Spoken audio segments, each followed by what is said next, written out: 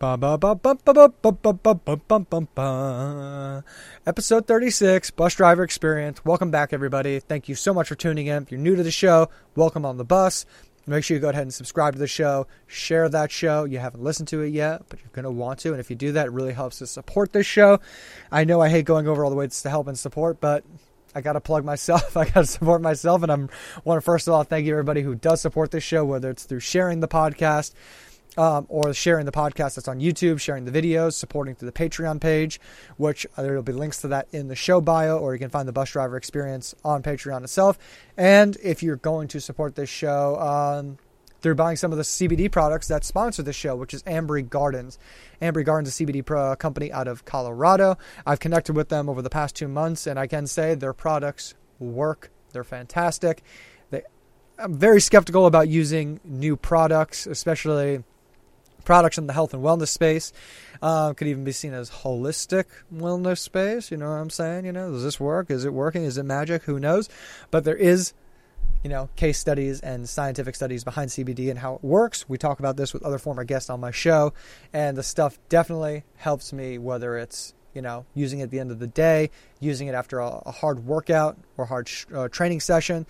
I love it. It helps me recover. And if you want to support this show and get a 15% discount on your CBD products, use promo code BUSDRIVER at ambrygardens.com or check out their Instagram page. Those links are in the bio. Massive thank you to Jake and everybody over at Ambry Gardens. And yeah, let's jump into this show.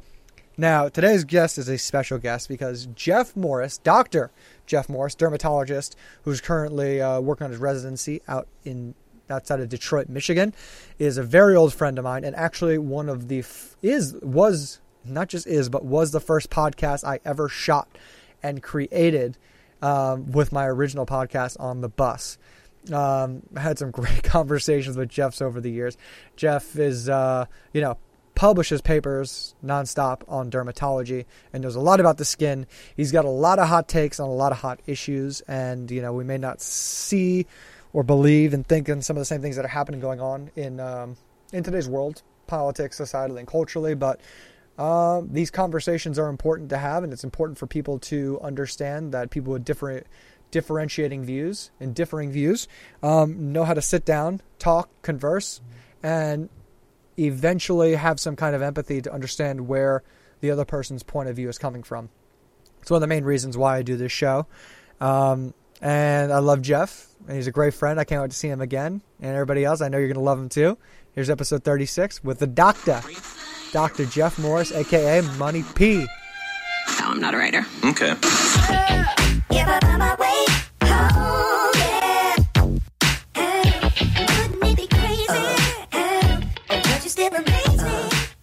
This is a special show. I don't think a lot of people know, or if they do, they are some ride or die fans. But Jeff, you were the first guest on any podcast I've ever done. You were the first. I was the first. There was a couple other numbers as well, but I know we have a history. With these things we do, we always have a good time. So I was happy thrilled to come back. Happy doesn't even describe it. It was. Well, what was that? Paul's house, just me and you. Blum wasn't there for that one. It was just me and you. Or was Blum there for? I don't remember, but Blum came I remember. Yeah, Blum came an hour late. Came in, and then the second time was at this. It was actually at this little studio that we did, and Blum's he was just messing up his mic. He was doing something funny with his mic. Blum, love the guy. Love the guy. But, God, I love the guy. But yeah, someone with the mic. Both podcasts were great, though. I had a lot of fun doing them. And they're always amazing. You have an interesting take on things, the world. Is that glitching on your end? Do you hear that? I don't hear any glitch. It sounds perfect.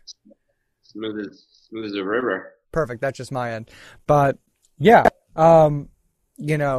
we always have some good, interesting takes on there. And I know since I have last spoken to you, I haven't seen you in forever, and I think since then you've become an actual official doctor. You're working out there in Detroit, but you've always been specialized in the area of skin and you continue to do research and scientific research as well as publish papers on dermatology. So fill us in on the world of skin. What is going on the largest organism on the body? No.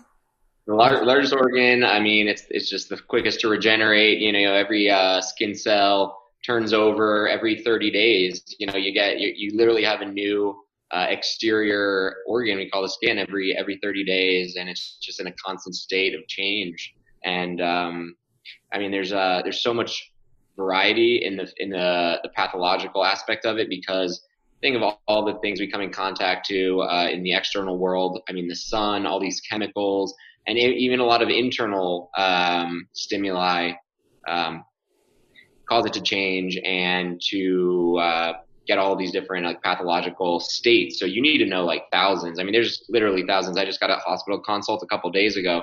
Super, super rare. This thing called sweet syndrome. You're never going to hear about it anywhere else. And, you just see so many different interesting things. Usually have to do with the immune system either going haywire. And so we either calm it down, or we use a lot of drugs that calm down the immune system, because your skin, it's an immune organ as well. I mean, think about it, any kind of organ that's involved in kind of protection against you is also protection for you against these bacteria or viruses or anything you come in contact with. It needs to have a robust immune system and this robust immune response. But the fact that it has all these immune cells in it and causes it to go haywire a lot of times. So you got to know. I mean, I'll just show you since they're right here. This is our one book. It's called Bologna, and it's just double volume, and it's just filled with the most. It's got 3,000 pages, and you got to know it, because you're the specialist. So it's what I wanted to do, and it's what I love doing. So I love reading and learning about it. And it's been a good journey. I mean, last time I talked to you, I was a medical student and just doing research in it because I wanted to get involved. And a lot of that research was about skin cancer and how to diagnose it early, even among primary care physicians. This tool called the dermatoscope. And I just actually published a paper just a couple of days ago. It was just a case report, but nothing really too substantial. So I like to just be involved and do research and just learn as much as I can, because it's an interesting field. Real quick, do you have headphones you could throw in real quick so we can battle that echo that we got going on over there? Yeah, let me get some headphones. 1 second. No, on the hop. We're live, baby. We're live. Yeah, 1 second. No, you're good. What's up, everybody who is tuning in? Welcome on the bus. You're in it. You're on it. Everybody who's watching on Facebook, Twitch, YouTube, thank you guys for tuning in. I know there's a bunch of you right there. Go ahead and go subscribe to the Bus Driver Experience on YouTube. See, I can look and see who's on there. We have 3 people on Facebook. We got 5 on YouTube, 5 on Twitch. Wow, a lot of good livers. We got people watching. All right, we in? Yeah, we are. We are all plugged in. That is way better, less echo. So yeah, we're talking about the skin and all the research you have done, and I know cancer as being one field that you had done a lot of research and stuff in. How are we doing in terms of I wouldn't say treatments, but in terms of I think the best part is preventative. How are we doing in preventing cancer on the skin? Well, the improvements have been made in just education, mostly to educate. And it's so funny to talk. Most of our patients are a little bit older because, the elderly tend to get a lot more skin cancer than, our age, even though I've even had skin cancer myself just because I grew up in Florida playing tennis. So everyone gets it. If you're Caucasian, by the time you are 50 or 60, you're going to get skin cancer, unless you're part Native American, but everybody gets it. Whoa, they don't get skin cancer? Native Americans, no, they don't seem to get it. Just low percentage, or it just hasn't happened? Yeah, it's it almost doesn't happen. In that pot. Any reason why you guys have figured that out? You guys figured out why, or is it? I mean, it makes sense. People with a lot of melanin in their skin don't seem to get it as much. Like African Americans, if they get it, they tend to get it on acral surfaces, like their hands and their feet. It's just the type of cancer Whoa. melanoma that they get, and it makes sense because melanin is like a natural kind of shield against this UV radiation that we know mutates the DNA and causes skin cancer. So most of the progress has been in education. Like if you ask your parents, they all like all these patients that are older, they said, well, hey, we didn't know the sun was bad, that it caused cancer. When they were out in the sun, they would go with these reflectors, and it actually Or they put like oil on their skin and just soaking it up. They're just trying to do whatever they can to just soak up more and more of these UV rays. They thought it was good. Vitamin D, they knew about the vitamin D. They didn't know about the skin cancer. So we know a lot more, and I think people are more educated now. So that's a huge plus. And sunscreen also. I mean, that's like our main technology. We know that physical blockers, like the ones containing zinc and titanium, are the best, but they don't rub in as well. So a lot of people don't like to wear them. But if you're like me, and now I know this stuff, my entire childhood I was pretty cavalier, right, in my application of sunscreen. And the more the more anxious and worried you get about things. And so you take precautions, you put on sunscreen, and that's really where our prevention is right now. But the science is not like we have amazing preventative treatments. Like you put on this cream, you'll never get skin cancer. It's something you need to put on every day to prevent these UV lights from damaging your DNA. Well, the sad part, back to the education part of it, is that, we still have to educate some racist people to say, like, no, like, there's a thing called melanin in people's skin who are, a black or African Native American, and that's why, they don't get cancers or they look a certain way. Like, there's the education we're still working on right there. Not just like, hey, too much of this will cause you cancer and will cause a mutation in your cells. Like, don't go out there and put butter on your skin or oil. Yeah, that's not good. Well, and it can happen to anybody. Interesting little Jeopardy tidbit that nobody seems to know, but Bob Marley, what do you think he died of? Just I'm seeing it. Take a wild guess. He had the infection. The infection in like a cut in his foot that he was playing soccer and he never let it heal. Is that correct? That's close, but wrong. It's actually, he had, like I said, those African Americans, when they get melanoma, they get them in their hands and feet. He had a melanoma, an acral lentiginous melanoma, and died from melanoma. So you can get it even when even when you have all this melanin. You just got to check your hands and feet. So he died of melanoma, and it can get anybody. So good little tidbit for the day. Yeah, I just fact checked you. You're right on that one. Bravo, sir. Yeah. Huh? All right. Wow. Oh wow. You're on top of it, right? Look at you. Look at you. I like the fact checks. No BS here. Okay. This is not where you come for fake news. I'll tell you that. We didn't get into your conspiracies yet, so don't worry. The fact checking is going down. But right. No, the skin is it's super fascinating, especially when you just mentioned right there that every 30 days, basically every month we get a new layer. We have a new codon that is, brand new and fresh. And I know, obviously the reason we, die or pass, our cells just stop replicating and duplicating at a speed that can, keep us alive. Does it start like, taking double the time as we get older, or is it just, the skin? Is basically the skin just not replicating? No, it doesn't. No, it doesn't take double the time. It's pretty consistent. I mean, what happens when you get older is your DNA has these it's called telomeres, and they keep on getting shorter and shorter and shorter, and there's really no way to stop that. And the telomeres in the DNA, they're kind of almost like it's like you can't like stop them from getting shorter. When they get shorter, you're going to get this DNA damage. You're going to get this all the changes that elderly people get. So it's just something that's happening at the DNA. It's even smaller than the cellular level, but like I think the cellular structures, like they're the same, but there's a ton of different changes that do happen in the skin as you get older. As far as I know, it's still the same 30 days. It takes about 15 days from your cells to get from the basal layer, which is where the stem cells are in the skin, up until the very top layer, the stratum corneum, which is more just like there's no nuclei. They're kind of dead cells, but it's like a barrier that actually forms. So 15 days to get to that barrier, and then another 15 days in that stratum corneum, which is like this kind of dead, if you will, just because they don't have nuclei, and it's just like a shield almost.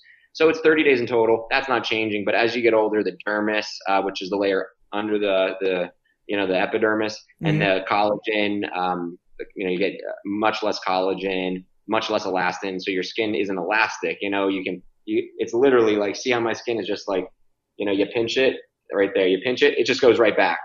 We're back, right? We're right at square one. When you get older, the collagen, the elastin just breaks down, and you have less of it, and the quantity of that you do have of it is it's just poor quality as well, and so you don't get that elastic recoil, and there's a host of other changes. So things happen, and it happens at the cellular level, it happens at the level of the DNA as well with the telomeres. No, it's super fascinating, and this actually leads me into where I wanted to go into next, because I think probably skincare products or products that we put on our skin is like one of the most advertised and published, like, products out there. Hey, lotions. You think about all the lotions besides sunscreen lotions that you put on your skin, whether it's, trying to avoid dry skin when we get out of the shower, if you use hot water, or after you go out in the sun and putting some aloe on. So like, I know you talked about, was it zinc and titanium are like the best to use, preventative. Yep. But, are there any like actual good things we can put on our skin after, or are most of these products full of shit? For example, I got like some kind of CBD and hemp stuff. I know that's great because of the cannabinoids that are found inside of not just my own DNA and my cells, but also in, that comes in those products itself. But, is there anything that we should be using there, or is most of that stuff full of shit? There's a lot of stuff that I think is, for lack of a better word, full of shit, but so anyways, the science is pretty clear on the stuff that everyone should be using are sunscreens when you go out in the sun. Obviously the science is just, there's ample evidence to show like the benefits that does. And a retinoid at night, which is normally a prescription that you get from a dermatologist. Or there's like a very similar, or, it's exactly the same, except very like a little bit weaker. It's called a retinol, and that's an over-the-counter products.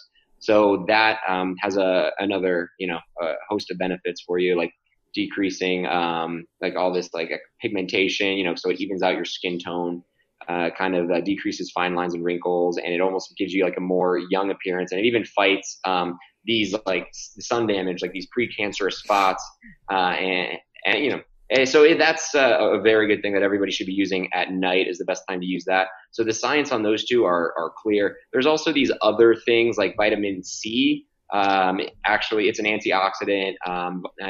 There's this kojic acid, which helps with pigmentation. So there's a lot of these natural kind of vitamin supplements as well that have some evidence as well. But I know some people that put on 8 and 10 creams a night. I'm not sure if you need all that. I think simple is better, and it's whatever you want. Talk to your dermatologist. Probably knows more about like all of these supplements, because a lot of these supplements, the science is not amazing, and so we do know. I can say without doubt, everyone should be putting on sunscreen, a moisturizer if you have dry skin, if you have like a condition like atopic dermatitis, where you have like an impaired skin barrier, then you need to be putting on some kind of moisturizer to like put those ceramides and all these other proteins and lipids back in the skin that it's not having, so it can actually act as a proper barrier. So a lot of things do have evidence, but you have to be specific. If you ask me something specific, I could tell you, but I know a lot of those things, like people cut up a grape and then they add some olive oil and then they put it on their skin, like, probably not. I don't know. I don't think so. Tell me some more crazy ones that you've heard. People just get so creative. I might have just made that up, honestly. I've heard them all, and I just can't. All you have to say is if it works, then use it. I don't know. Who am I to tell you? I don't think there's no evidence. Doctors are kind of we have to like abide by like what we know. We can't just like say things. And so, I could just tell them, there's no evidence to support, the fact that, using that. But if you heard on the internet, you trust this person, I mean, it's not like it's too expensive. But if it's expensive, I'd be like, they're stealing their money. I tell them, this guy, whatever, like if they have this product, this guy has, you see this guy who made this, like he's got a really nice Ferrari. Don't help pay for this guy's Ferrari. And that's what most people are doing. Okay, so let me ask you about a few more products. CBD, probably good. A lotion or cream with CBD in it. Yeah, I think it has some anti-inflammatory effects. Like, again, I think we need to do more studies, but it looked like the initial studies do show promise. What about lotions with fragrance or perfumes in them? Not good for a lot of people. If you have sensitive skin, a lot of people have either allergies to it or just like the fragrance in general. It causes your skin to get a little dry and irritated. So we usually recommend products without those fragrances. Let's see. What about makeup in general? If people are using makeup for, particularly women, what should they I don't know. have in the makeup?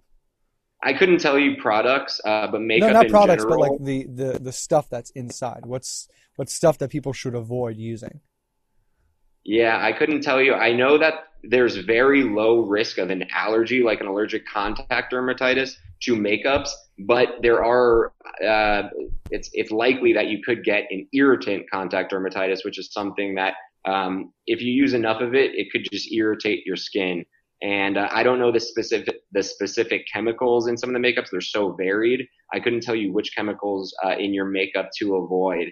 But a lot of people can get an irritation, and you would kind of know if you were one of those people to get like an irritation to your makeup, because everywhere you put it, your skin gets irritated. But I know it's highly unlikely that you can get an allergic contact dermatitis. Like there's a specific allergen that I could tell you to like make sure you don't use a makeup with this specific allergen in it. That's very uncommon. So that's why you don't really need to know the different components of the makeup, because it's so rare that you'll get an allergic contact dermatitis to it, where you need to know the specific components of the makeup. So usually if it's irritating, don't use it, and they know where they put the makeup on. A lot of the times it'll happen everywhere. So usually not a big deal. Makeup is fine. Use your makeup. You don't have to worry about it as long as it's not irritating you, like in all the places that you put it on. What about I've heard this quote all the time. I'm sure a lot of people have, that our skin is like one of the most absorbent parts of our body. Like putting something on your skin is just like putting something on your tongue. Like, could you explain that quote, like even to me? Because I mean, how and why is that so?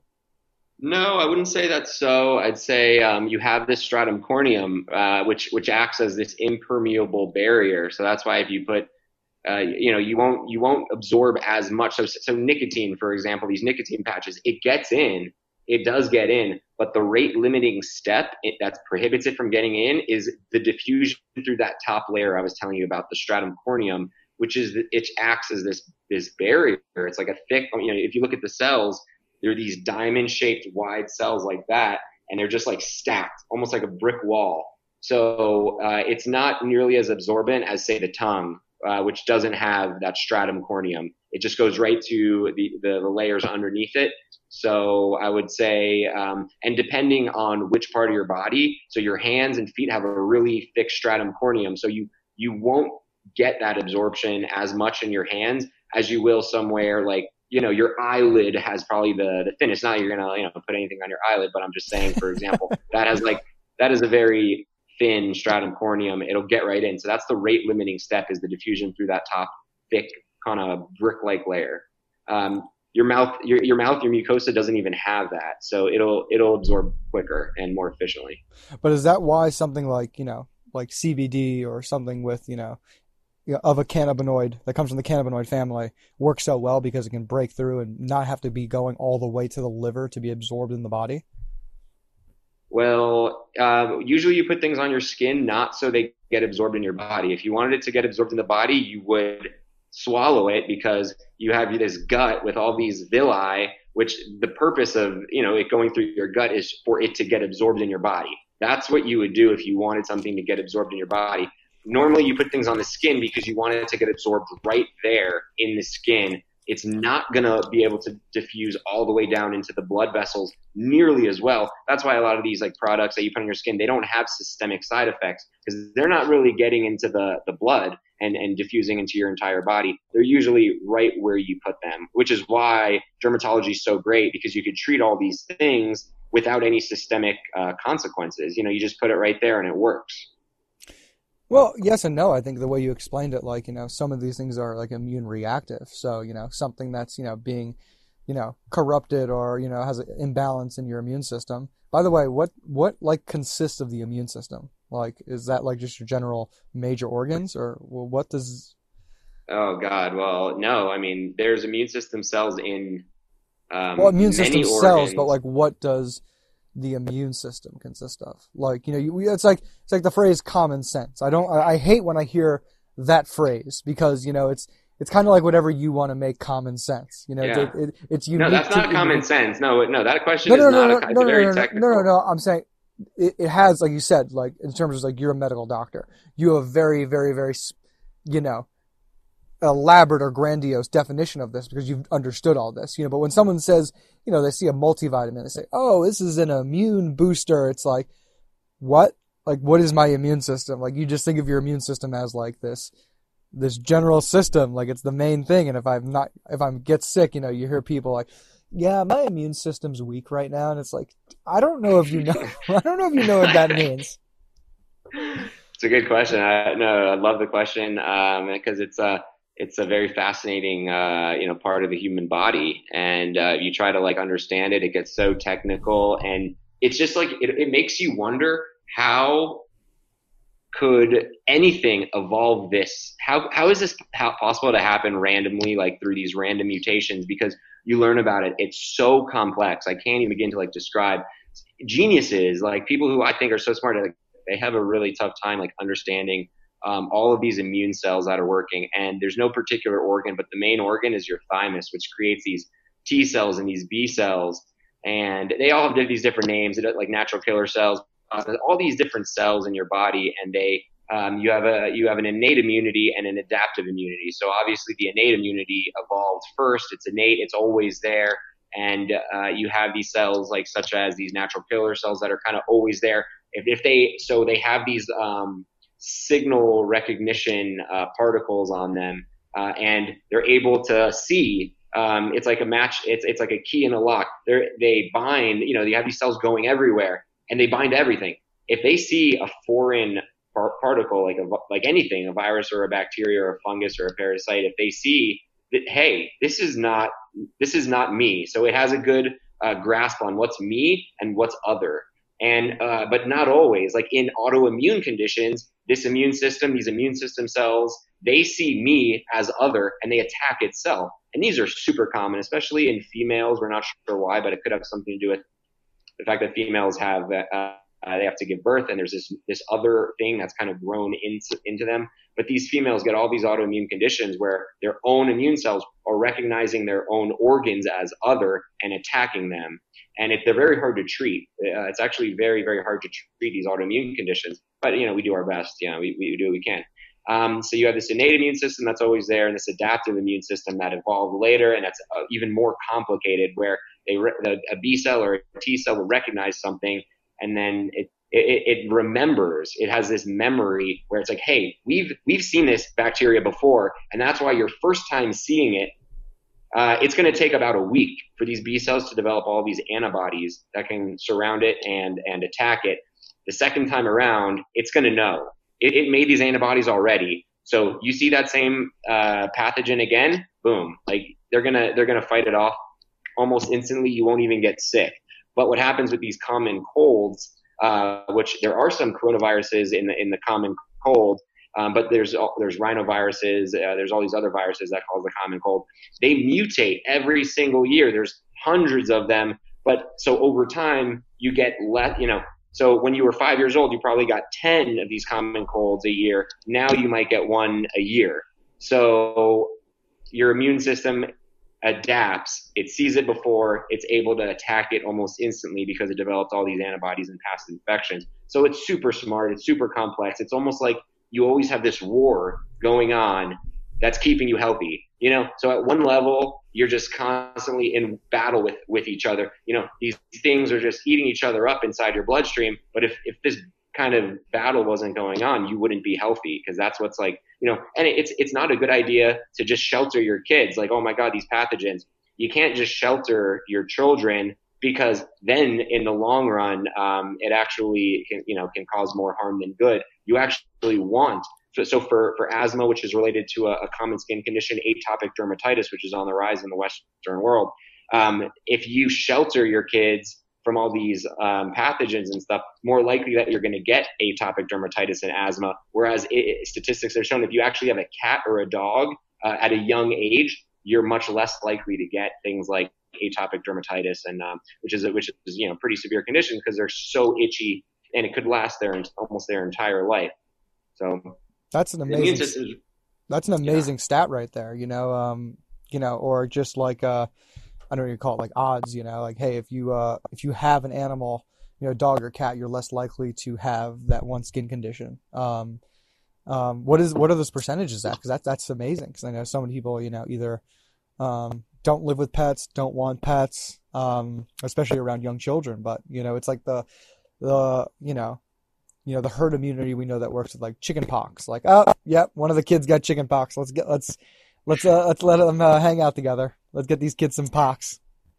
Just get them pox. I mean, that's a little bit different. But I don't know the exact statistics, but I know atopic dermatitis is on the rise. It's been on the rise, especially in the Western Hemisphere, where we're so concerned with hygiene and alcohol, wash your hands and everything. It might have something to do with that you're not giving your immune system the opportunity to see all these pathogens in the environment, and it causes some kind of immune dysregulation. We don't fully understand. Another interesting fact about atopic dermatitis. Also, it's called eczema. It's just eczema all over your body. Super common in little kids. I'm sure you probably know someone with it. I mean, almost everybody does it. It's so common, but it has to do with your gut bacteria. Your microbiome. So they were saying that there's studies, and it's known among dermatologists that while in pregnancy, when the mom takes probiotics, makes it less likely for the kid to get atopic dermatitis, and that's even in that book, that huge book that I showed you. So it's well known. It's not just one study. It's like basically a common medical knowledge that these probiotics what are helping with the gut bacteria and making it less likely for the kid to get conditions that are associated with these immune dysregulations, like an atopic dermatitis. Here, do me a favor, take a step back a little bit. I want to make sure I can cut up some good content from you so you're fully in the shot. Bam! All right. No, dude, it's really interesting. You mentioned it, and you made a good point about that. That what doctors know, it continuously has to evolve and improve upon. And, you guys being forced in not just peer review, but being forced to be held under the microscope of the scientific method and scientific theory, process. It can't just be like, hey, I can make this claim, I can make this happen, as well as, the advancements we've made in the past 100 years, especially in medicine, have just been, if anything, we can make a direct correlation to the population jump we've had as well in the past 100, 120 years, where we've seen the population go from 1 billion to 7.5 billion.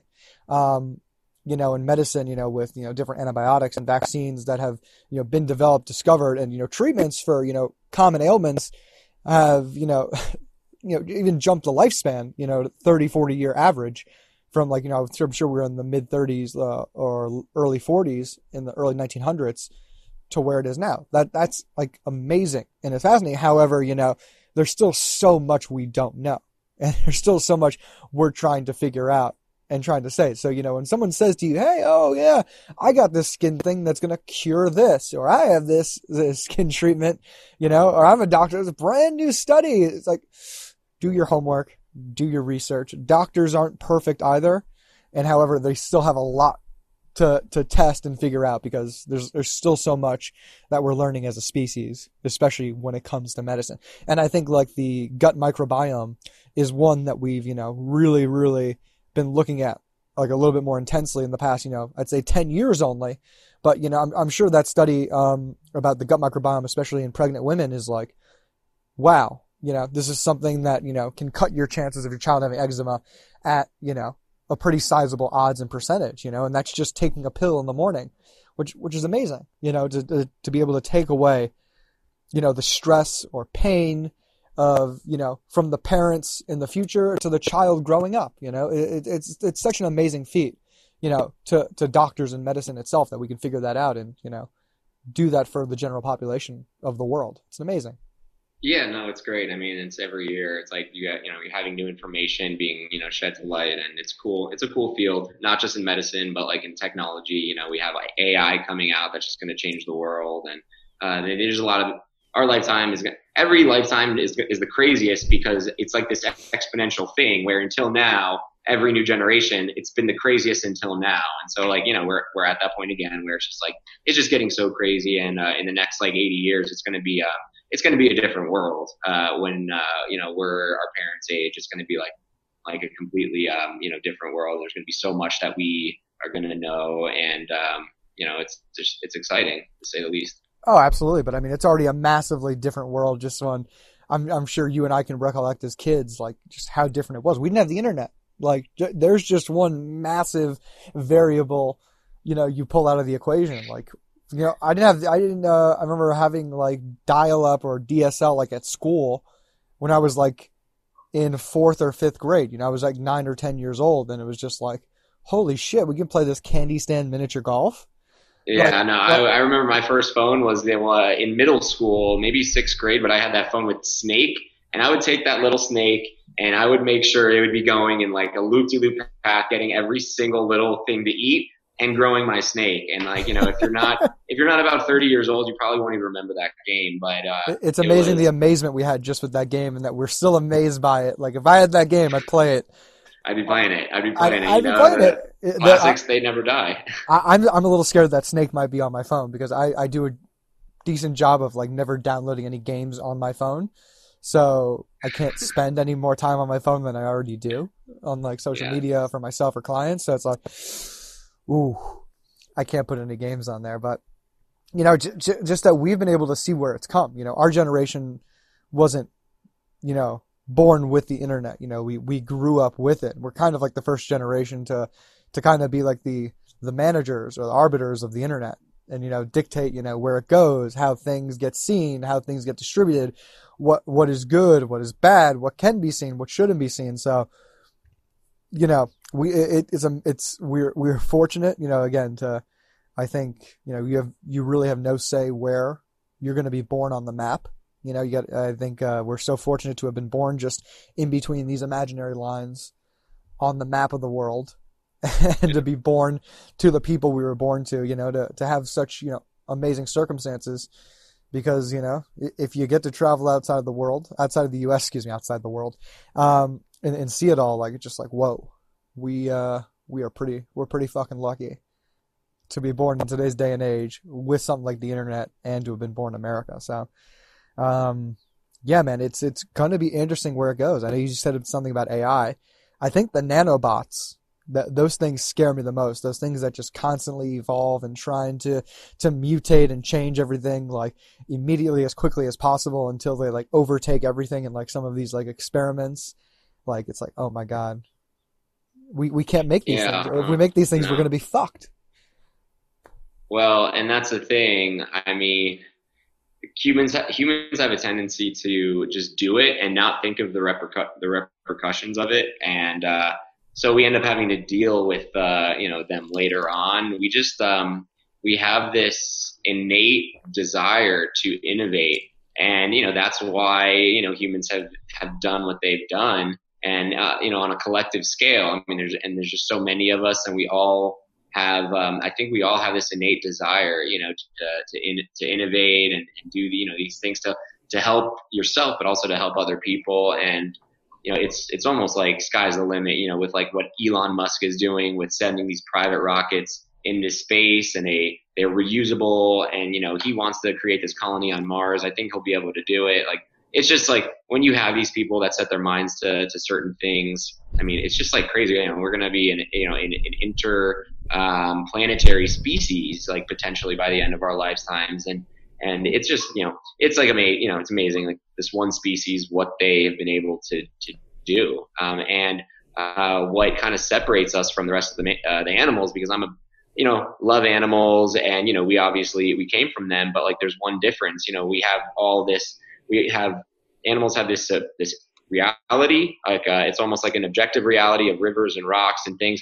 They have this subjective reality where it's my own personal feelings, and animals of course have all these feelings that we do as well, but there's one thing that humans have, and it's this intersubjective reality, which they're able to work together and believe the same things. So thousands of them, millions of them, billions of them are able to believe in the same exact stories, whether it's religion, which might be dying down a little bit now, that story. But it's, we still have the stories of money, which is, it's a make-believe thing. If you try to tell an animal like about corporations, they're not gonna understand corporations, because it's this intersubjective reality that we kind of made up, by lawyers and all these other things. They kind of made it up.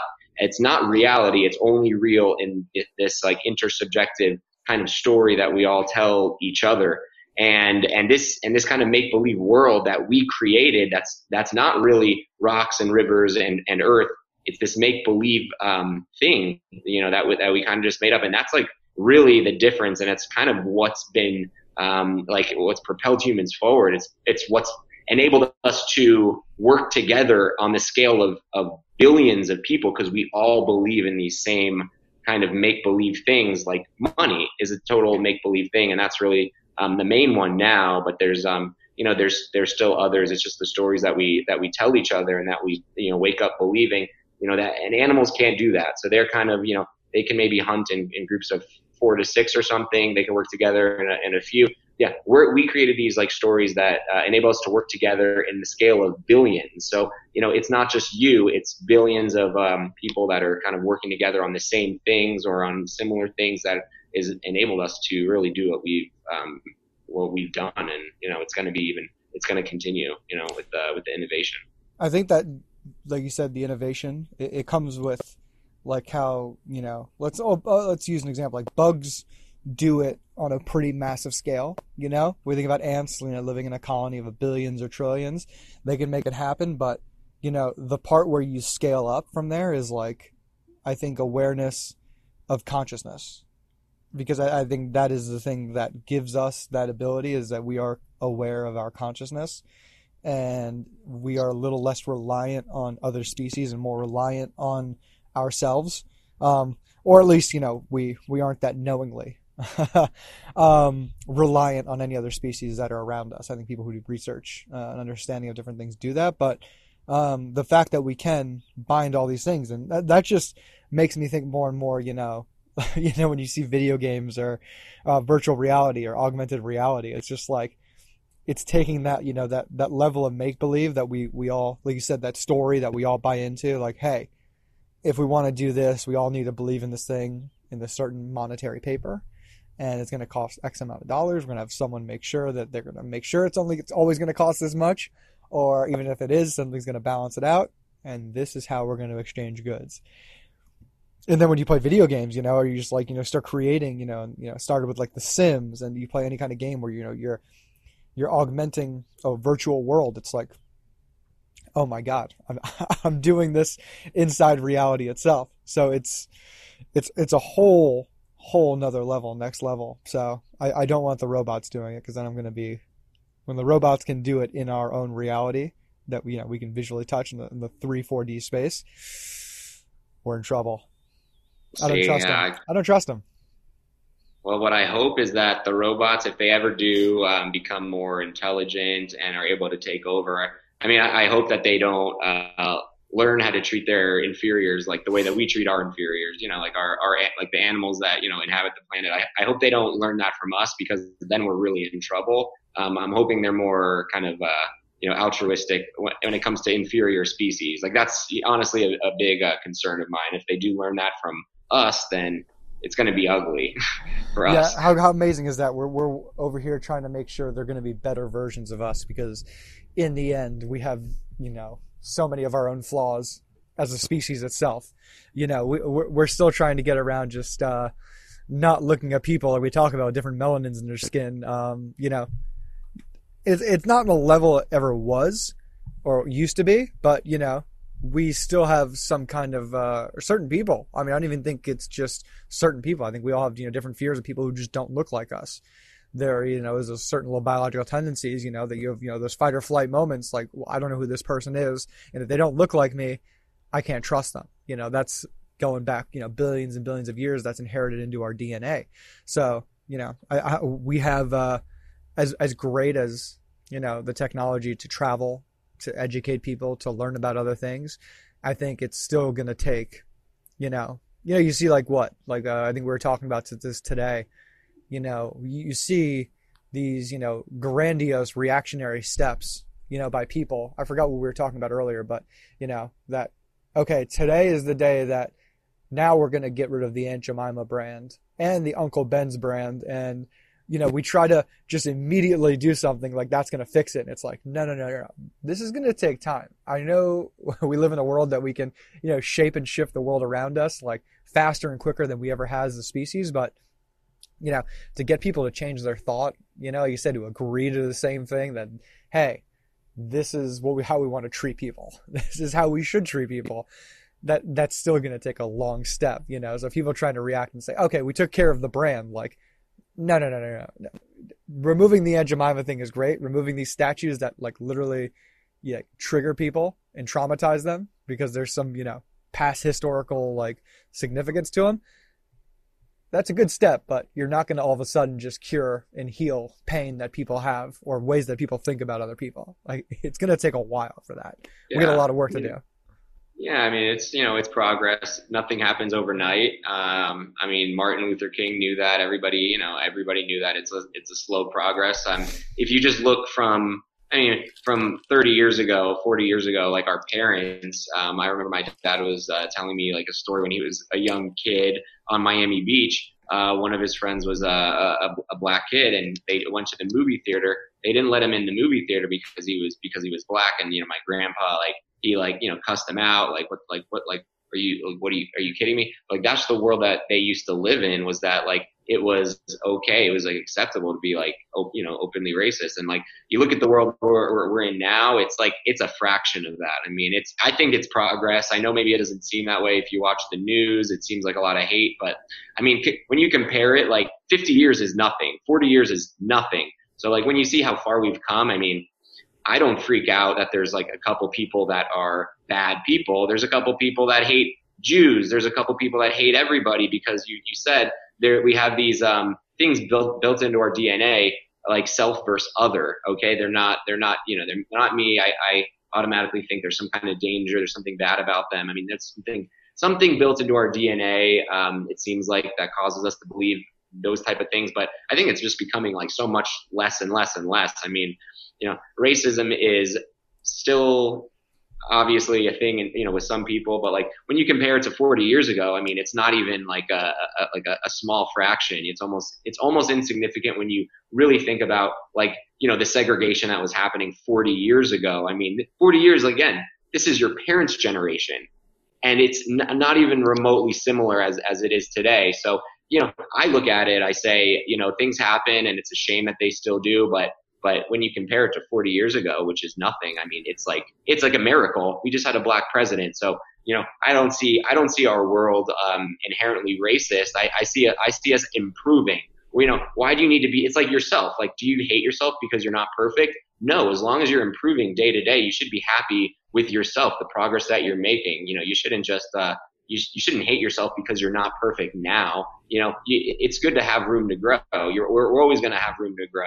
So I think it's amazing, you know, the progress that we've made when it comes to racism, and when it comes to, like, you know, hating people because of the color of their skin or the things that they believe. You know, still happens, but I think it's getting a lot better, and so that's why I'm happy about that. Oh, it totally is. You know, that's the unfortunate part. You know, I mean, because we can shape and shift our realities, we want change to happen now, and we expect, you know, people to mold and adapt and evolve like the technology. We want people to change like cell phones.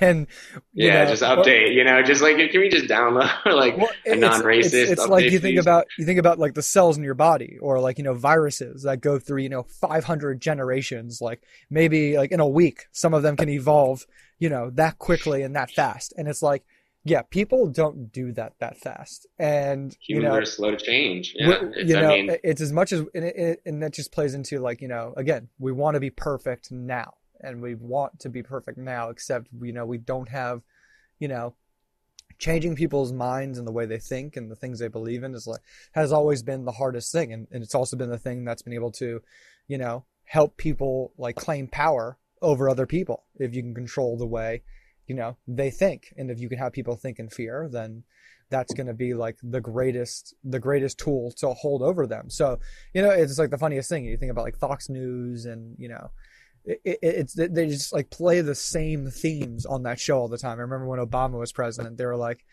the Muslim caliphate is coming to America and they are going to just take over America. And it was Glenn Beck specifically. And I'm like, oh my God. And then like now they're doing the same thing with like this Central American caravan. Like there's a Central American caravan is going to be coming to America, and it's just going to sweep and take over America. And I'm just like, I'm hearing like conservative relatives I have, and I'm like, I have to call them all the time because of their crazy thoughts. And I'm like, guys, the caravan's not here yet. Like, it's safe here. My sister and I live here. There's no horde coming that's, going to start raping and killing everybody. Like that doesn't happen. They're here for a good life, but it's interesting. The caravan that happened. That started like a year ago, and when I was in San Diego, I crossed the border into Tijuana. And when I crossed the border with one of my buddies, we got there. You couldn't even see the floor because of all of these families that were actually marching up from Central America. And they're not bad people that are they're trying to make a better life for themselves. So yeah, they do cross over, and that's why by the time we're like a little older, I mean, America is going to be, 50% Hispanic. And I'm learning Spanish. I love the culture. I don't think it's a bad thing. I think it's an inevitable thing because these are people that are close enough. They want a better life for themselves. And, people are like, oh, they're going to take our jobs. Well, maybe you need to reinvent yourselves. You have a bigger chance of the AI taking your job in the next 20 years than you do over the caravan. So, I think it's, something, it's just, you need to self-improve and be ready for whatever changes are going to come your way. But don't be scared of different people. These people are just trying to like better themselves. And yeah, there is a caravan, and I saw them with my own eyes, and they, people want to like cross the border and make a better life for themselves. And I think they have every right to do it. Try to do it, legally, of course. And, I don't know, I like the Hispanic culture, and that's why I've been trying to like, learn Spanish, and I plan on moving back to Miami, hopefully when I'm done with residency, just because I like various cultures. There's a lot to learn from, but yeah, I think it is happening. Yeah, that's why the majority of the United States, number one country in the world with the most Spanish speaking population is Mexico. Number two is America. The United States of America, a white country.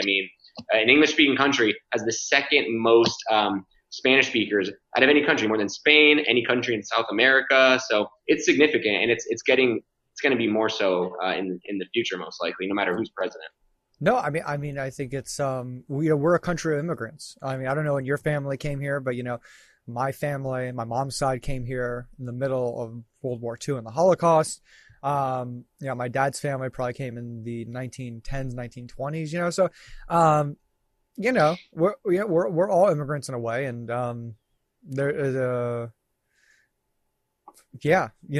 there's no reason to fear these things. And the weird part about it is, and it's like I think it's a deeper question to ask. Our country, as people and technology, we're forced to grow. I think there's definitely different jobs on the lower scale of, job spectrum that people could always have. It's, it's like this weird socio evolutionary topic. Like, because people don't have the skills or the tools or the traits, you tried to say it like, hey, you got to constantly better yourself, but like, well, what do we do with those people? We live in a free country. Like, so do we just tell those people like, hey, you can't keep up. You don't have the skills to have a job. We're not going to support you. We're not going to help you. I mean, again, that's where, like, you know, different social programs like welfare exist. But, you know, it's a bigger testament, I'd say, to our country is that, you know, again, that just goes back to the education level and the education skills that we provide the youth of our country. I mean, our school system is so fucked. I mean, it's funny, like, you know, we're talking about defunding the police and trying to reroute money away from police departments because of the, you know, the militarization and the weapons we have. That's a whole nother topic. We'll just keep that one there. But, you know, we've been slashing budgets for teachers, and, you know, the skills and the tools and the technology we want to provide, like, kids in classrooms. It's like, yeah, why have we not been spending, you know, billions of dollars in education? And it's not even spending billions. I mean, we should defund education and start a new type of education, because what we're doing, it doesn't make any sense. I mean, if you want to put more money in the same stuff we're doing, it's a waste of money, because we have the same type of education system we've had, you know, 50, 100 years ago. The world is so different. Like, you have access to anything at your fingertips. So there needs to be a new education system altogether, maybe more research to see what the best way to educate kids is. But, you know, in the past, it was always where these towns, like, they didn't have access to any kind of education. They maybe had like a library, right? So if governments wanted to control you, they controlled the information you got, because you just didn't have any access. Now it's the opposite. Now we're just flooded with information. So say, for example, if governments, they want to, like, keep you dumbed down, well, now they have to flood you with even more BS information or fake news, if you were. So we're flooded with information that we don't even know what to do with, because we're so overwhelmed. And that's kind of how governments maintain their power. So, like, there's 99% of what you even hear is just complete, you know, fake news, you know, to use Donald Trump's term, but it's actually true. So you have the truth out there. It's just, it's kind of, it's just drowned, you know, or flooded in the sea of nonsense that you just kind of have to sort through. So what schools should do, it's not give you more of this useless information. I'm just going to the bathroom. So what schools should do, they shouldn't just give you more of this useless information. And honestly, it is pretty useless. And unless you want to be like a teacher or something, you have to learn some of this stuff. But what the point of schools, I think, in the future should be is just to actually give kids that focus that you need in order to sort through all this information that we just get on a daily basis. So. Anyways, that kind of topic is, I don't know, it's something that we should be talking in politics about, but I'm not political. I mean, it's just kind of just, I think everybody knows that there's something kind of wrong with the educational system, and, you know, you have to go not even just elementary and middle and high school. I mean, elementary school is kind of like the last school that really matters. And then you get like middle and high school, like you don't really learn anything in middle school and high school. So you have just this wasted decade, and, you know, they meet people, they learn how to socialize. And so that's all good. But really, like, what did you learn in middle school or high school that you're using today? I mean, honestly, like, nothing. I mean, I'll answer that question for myself. I didn't learn anything in my literature classes, in my calculus classes or algebra. It's just like, you know, you just don't need to know that. So it's more wasted information that you just didn't need. Schools should be for, first of all, finding your passion. And, you know, a lot of people don't know what their passion is when they're young, but finding their passion, developing their creativity, and giving them this focus, you know, just working on the ability to focus, which is just getting harder and harder and harder to do.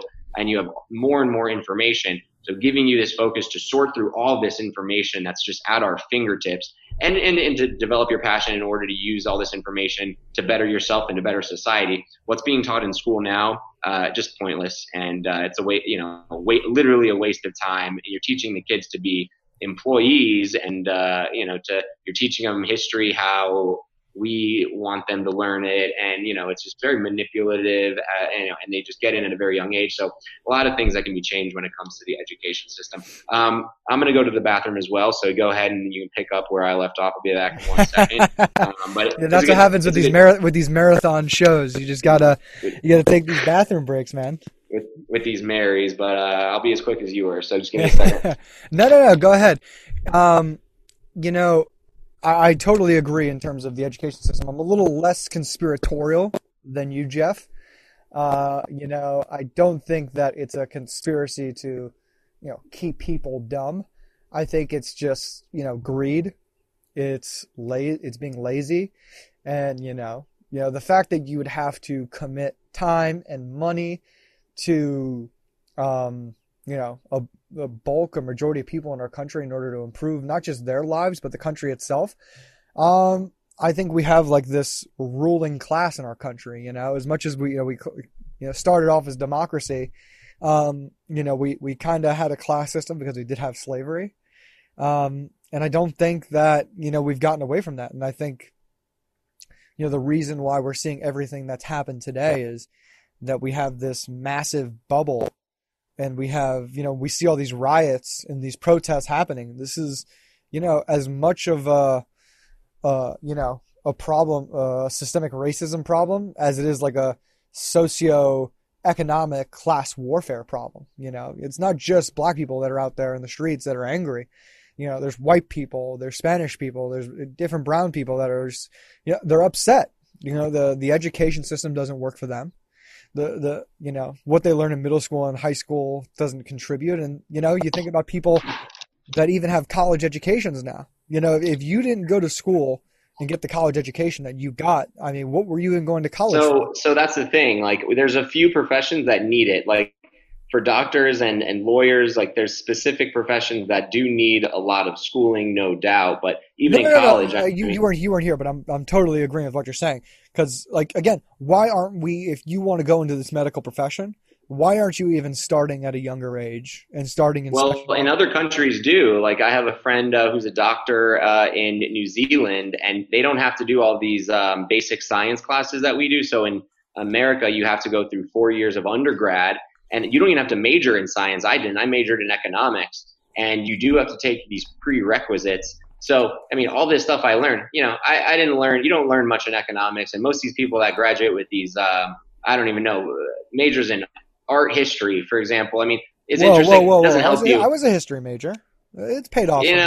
It's paid off for you. Okay, you're using it. So some people, but I'd say for 90+% of the population, they don't use their art history major in their careers. So I think and there's an argument, like, they could say, well, it makes you more well-rounded, and I can't disagree. But I do disagree. I think we could be way more well-rounded, doing way more experiential things in our youth. I'm a big advocate for even young men in like team sports. Like, I don't think we do enough of it. I even think we've closed off like different accessibility for people who can't afford to go pay $1,000 for like a team league, or a recreational league for kids. But it's so important. I mean, not even just for boys, young men, but even young women to be integrated and be a part of that and be forced to be put in, tough, critical thinking situations in the physical realm, right. using your body, right. your mind. These are like really important things.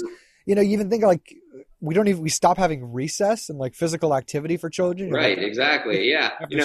But in those situations, you're a doer, you're thinking. But in how school is now, you're not a thinker. You are a memorizer. You're like a lonely island. You're not allowed to collaborate with your peers. You can't copy. You can't cheat. You can't. So it's like you're just supposed to memorize these facts that they want you to memorize, and they give you an A, a B, a C, or D, or an F. It doesn't correlate to how well you're going to do in the real world at all. But there are these professions where you need to memorize a lot of these facts. Doctors is one of them, and I was always a good student, so I was like, okay, I like science and I like medicine, so like why not do this? I'm really happy I did. There are some fields where that's important, but it's less than 1% of the fields out there. So for the 99%, should we be teaching the same way to 100% of the people as if it's only going to benefit 1%? It needs to be more individualized and like what's going to benefit this student. I think like the thing with recess actually is a great way. I think they were doing something like that in one of these Asian countries, like maybe it was, I don't know, Japan or something, where they had like recess the majority of the time, and they fostered this creativity and all these other things. And I think that's kind of what needs to happen. But like just having a student sit in class, listen, that's why we have like so much ADHD.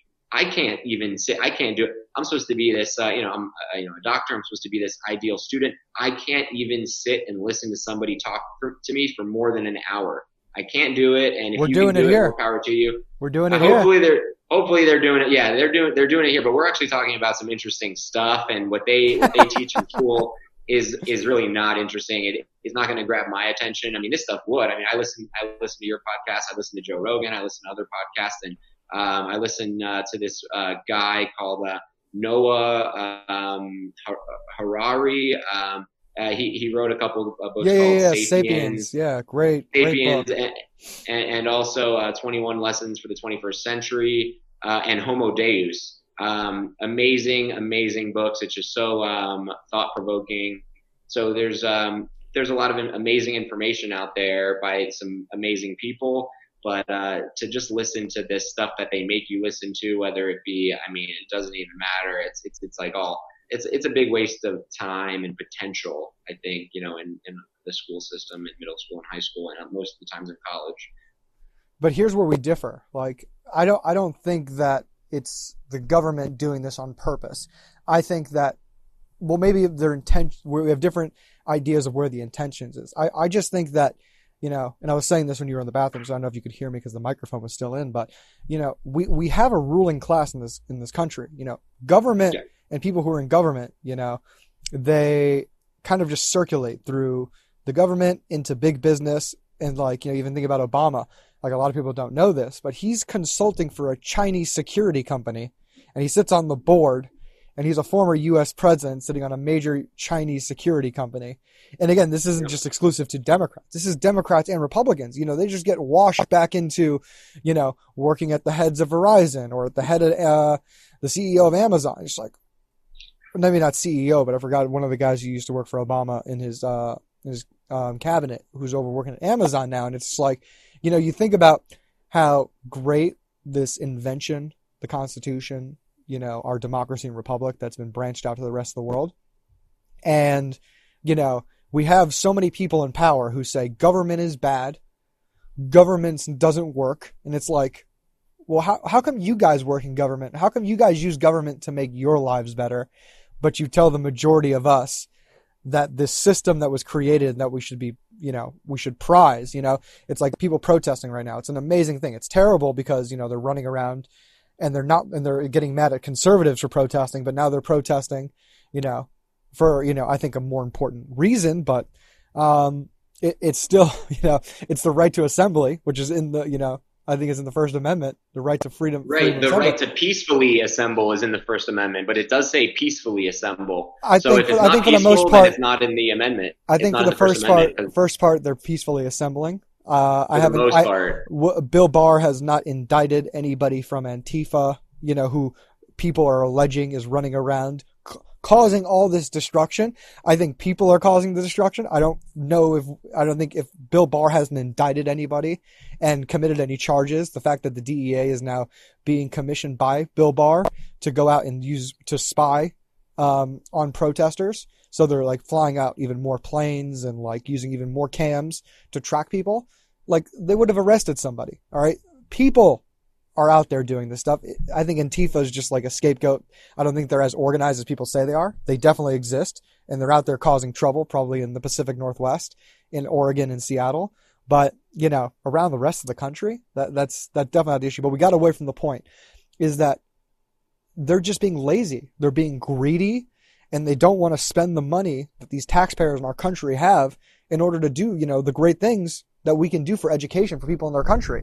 Because, I don't think the teachers fucking enjoy the jobs they have and the things they have to do for people. And it's a shitty paying job where they have to sit under these white fluorescent bright lights. And you have a bunch of horny, teenagers who are told to sit in this chair. Their hormones are bouncing off the wall. They just want to run around and just experience life. And they're just told in the most exciting years of their lives, stay sitting. Don't move a muscle. Shut the fuck up and listen to me. And then they also have terrible diets. They're hopped up on sugar, or they're eating shit, or they're drinking energy drinks. And it's like the worst possible environment that it's really prison that we're keeping our kids in especially our teenagers and young adults in this country. I think it's just disgusting. Yeah, we're on the same page for the most part. Yeah, I mean, what are you going to do? Change, like I said, change happens slow. I hope we can change because, like I said, it's going to be a different world in 40 years, and it's already a different world. So we should have changed. We haven't yet. I hope change is to come in the education system. I'm just like, it hasn't happened yet. So it's like, I'm skeptical. Like, I think it is a thing where it is a government, kind of like this elite that you were talking about, like this ruling class. Like, I think maybe they don't want what's truly best for the individual. That's but I think it's more of like a get. money and greed thing. Like, the idea of control, that's a pretty large, like, a large assumption. But, I'm right there with you. Like, hey, well, if we can just keep all this money and we don't want to help people and we can just blame this party versus this party. Yeah. Well, we can totally do that. It's like, I think Nancy Pelosi today came out and was like, oh God, like fighting against Facebook and Facebook ads, but then she spent $100,000 that same day on different ads for herself. And it just like, it's just so hypocritical. I can't even deal with these people. I mean, it's just like they say one thing, they do another, and it's just like, and we keep listening to them. I mean, most people know they're full of shit, but I mean, everybody knows they're full of shit. They really can't get away with it. The problem is, like what we're experiencing right now, there's enough education out there. People can see through their bullshit. The problem is that they've dug in the trenches for, anybody to go in and not just vote them out, but to like change policy. Like, they've entrenched themselves so deep in the system. It's like, oh, you guys want to protest now? Oh, you want to do this now? You want to assemble? You kind of want to fight back? Well, good luck. Well, there's still a chance you can go through the whole entire process and do it, but it's fucking gonna be hard because they've dug their trenches in so deep. Well, I think that doesn't it seem like that these elites almost they're for the protests, like pretty across the board.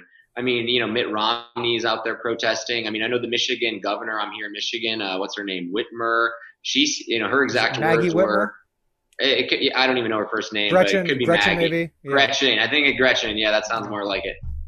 She was saying, word for word, was the protests, and I'm downtown right now. I mean, I can show you guys where I'm at. There's some right now. There's no protests going on, but almost like daily, there's huge protests because I'm downtown Detroit. We're super into this, and so she was saying the protests will continue and they should continue. I mean, it just seems like they're for the protest, so it's not like they don't want us to do it. Like, they're kind of on board with it. I mean, across the board almost. I mean, and that's why the police haven't really done. I mean, I don't know. There's some pepper spray and there's like when it gets too out of hand, but for the most part, they're not shutting down that autonomous zone. They've been letting the people do what they want, right? Doesn't it seem that way? Because it does to me. Well, why? Here's my, rebuttal question to you. Why should they not want people to protest if that's one of our, very exclusive rights? Because we are in the middle of a pandemic, which is one obvious reason why they wouldn't want us to assemble at all, even if it's peaceful. They don't want us to assemble for any reason, and I know that this is for a just cause. I think we can agree equality and the abolishment of any form of systemic racism, whatever that means, because I'm not sure what that means to you, because I really don't know what that means to me. But it seems like it's a just cause, but it doesn't matter because we're in the middle of a pandemic. So there should be it shouldn't be so supported by all of these leaders in government when it's clear it has side effects. We've been closing down the entire economy for 2-3 months. People are out of work, not able to feed their kids. So you think that they would say, can we wait, till the pandemic ends, or protest in another way? I mean, so it's weird that they are so on board with it. It just considering the political, just considering the environment that we're in with the coronavirus. We're in the middle of a pandemic. I mean, a worldwide pandemic. We're getting worldwide protests. It's just a weird timing for it, kind of a weird timing. This isn't the first time that anyone's been killed by the cops. So it's just weird that it's happening in the middle of a pandemic. This is not the first time. It's not the last time it's going to happen either. So weird timing for everyone to be in support of it also, just because like it's going to spread the coronavirus, no doubt about that. I mean, whenever you have thousands of people meeting, you have one person that is sick, they're going to sneeze. We know how this works. Virus spreads. People are going to get sick. I mean, it seems like it's a weird time for this to be supported by everybody. Yeah. In my opinion. It comes down to, just the hypocrisy of government itself. I don't think that there's really a difference between the Democrat and Republican Party. They like to pull on different, threads, so to say. Like, oh, hey, why are Democrats now telling people to go out and protest, but they weren't telling conservatives to go out and protest, at the, like just 2 to 4 weeks ago in the pandemic. And at the same time, there's the massive hypocrisy right there that conservatives are storming, I think it was even Michigan State House in Lansing with machine guns. Exactly.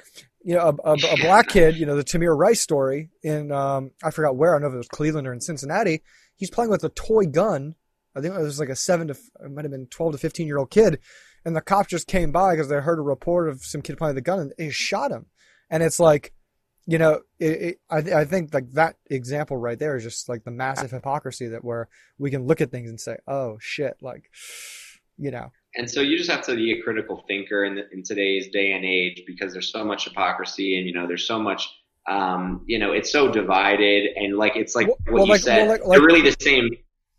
I was going to say, it's just like, I agree with you in that the left and the right, they're actually not so different, even though you'd think that they're the two ends of the spectrum. They're two ends of the spectrum that were kind of created to make a spectrum. There's really other ways of thinking, and you don't have, if you fit perfectly into either one of those boxes, you're by definition not a critical thinker. You're someone who believes what someone else put for you to think. So, it's fine if you have more right views, but like if you're a diehard liberal, diehard conservative, left versus right, you're really not a critical thinker, because there's more going on. And it's interesting because now lefts and rights, like they're agreeing, they want Trump out, Bush and Romney and everyone's in agreement, Trump out. And it's clear that Trump is actually an outsider when you're looking at this box this rectangle where half the rectangle is left, half the rectangle is right. Trump's outside of the box, which is just interesting because there's so few presidents that have been outside the box. Mm. And now once you're outside the box, now the left and the right agree. Let's get this guy out of power. So it's interesting, I think. But he ran as an outsider, and like that's the thing that really fascinated people to go out and that he won the Electoral College. However, he hasn't really done anything to differentiate from that box now that he's in it, and he's in the box. Because, like you said, he's one guy. I mean, he's one guy, and there's so many people involved. Well, he's just a con man, dude. Like he do you know the history of this guy? Like, he's never really had a successful business. He's conned people out of money. I mean, his son-in-law Jared Kushner. I don't know how that guy is running, all these different task force in our government right now. It's fucking scary. Like when you understand like this guy's history in business. And I'm totally against not just because you're good in business doesn't mean you're going to be good in everything else. Just because I can dribble a basketball doesn't mean I'm going to be good at every sport. But like we're kind of brainwashed in this country, or like no one say brainwashed. We assume, oh wow, you've run a good business, you should be good at running government. And what we know is government's a lot harder to run, and there's a lot more moving pieces, a lot more asses to kiss than running a company that you own. It's not the same thing, We see that with Mark Zuckerberg. Like, hey, Mark Zuckerberg, I don't think we want you touching education and working on anything else in politics because you fucked all that up already. Like, just stick to this platform that you're, like, siphoning all of our data and selling it and not letting anybody make money off it. Like, great for you to beat everybody to the market. You should make money off that now. But, the fact that the government doesn't want to come in and say, hey, this is something that we know, like data is actually something that you and I are actually creating. And the fact that we don't have accessibility and money to go out and mine our data and then sell it individually to companies ourselves, we're kind of just being siphoned by this one company, Facebook, Instagram, and they're taking all this data and then reselling it to companies. Our data for us.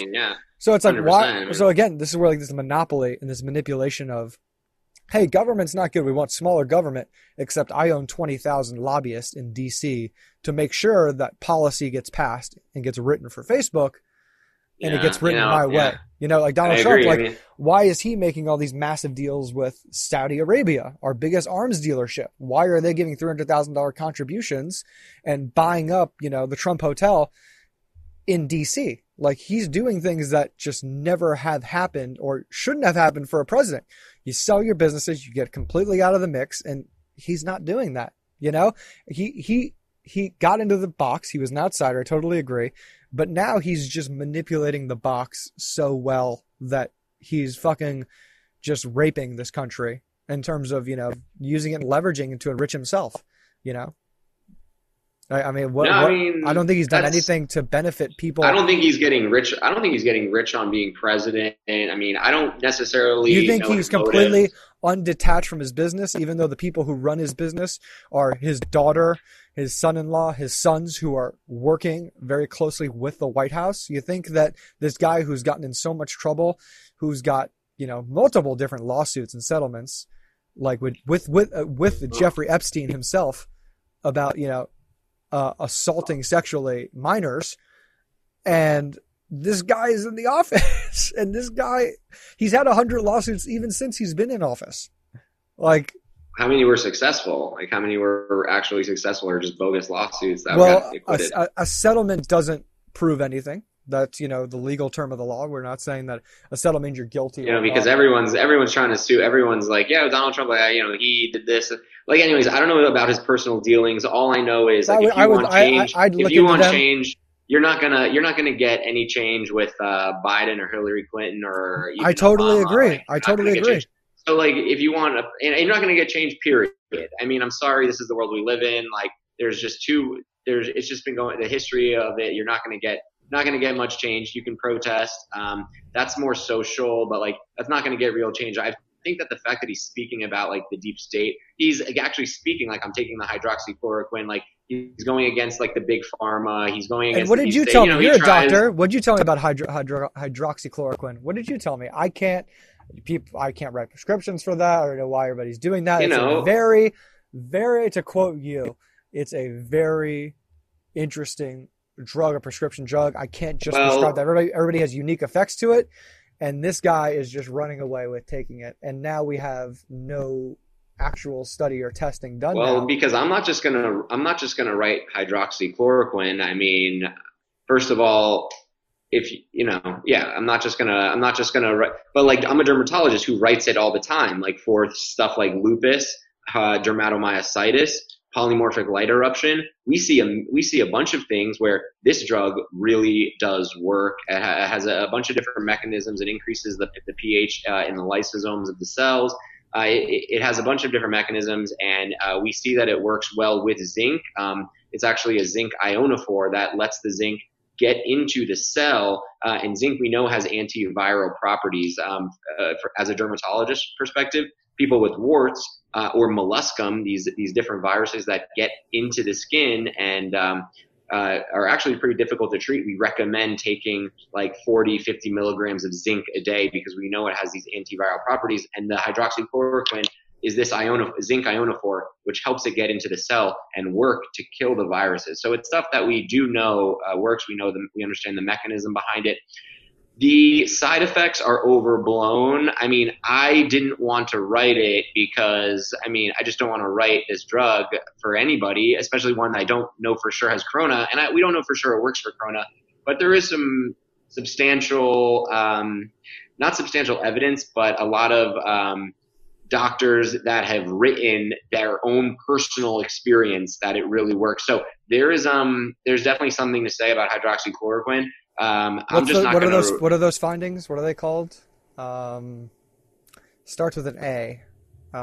Certain findings. They're not like absolute, but they're anecdotal evidence. Yeah. So anecdotal evidence. I mean, and again, like, you know, again, is this guy talking about like, and again, I don't think anybody denies, Jeff, that there's a deep state. That again, we're talking about this right now. I think that a lot of people know that this is a sham. This is a scam. Most news and media sources, we talked about Fox before.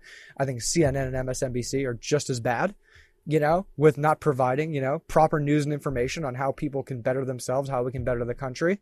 It's not news at all. I mean, it's again, depressing. But why do you think it's so fascinating that just because Donald Trump is already talking about the things that majority Americans don't like, and he is now a part of this deep state, and he's completely enriched his friends and the people he's put into these major parts of government, the $5 trillion of injection of liquidity into the stock market, when only, I think 2% of Americans actually own, buy, and trade and sell stocks.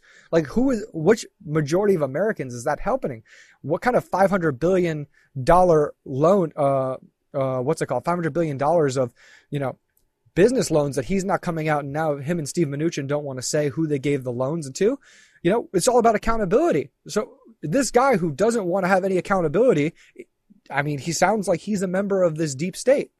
Why wouldn't he be? He's completely in charge of the nuclear weapons. He talks to the Joint Chiefs of Staffs. Why do you think that what he does is so unique or so, Well, just because he's calling them out. He's calling out the news. But he's calling he works out the with them. state. He works with them. He's calling them. It's clear that he's calling them out, that they don't like him. Why does everyone not like him? That is a part of the general politics, a part of the deep state, part of the news. No one likes they don't them like either. him. No one likes he's them. not a part of. He's actually not a part of it. So that's yes, what I'm he saying. is. He's the president of the greatest country in the world. He's technically the most powerful person.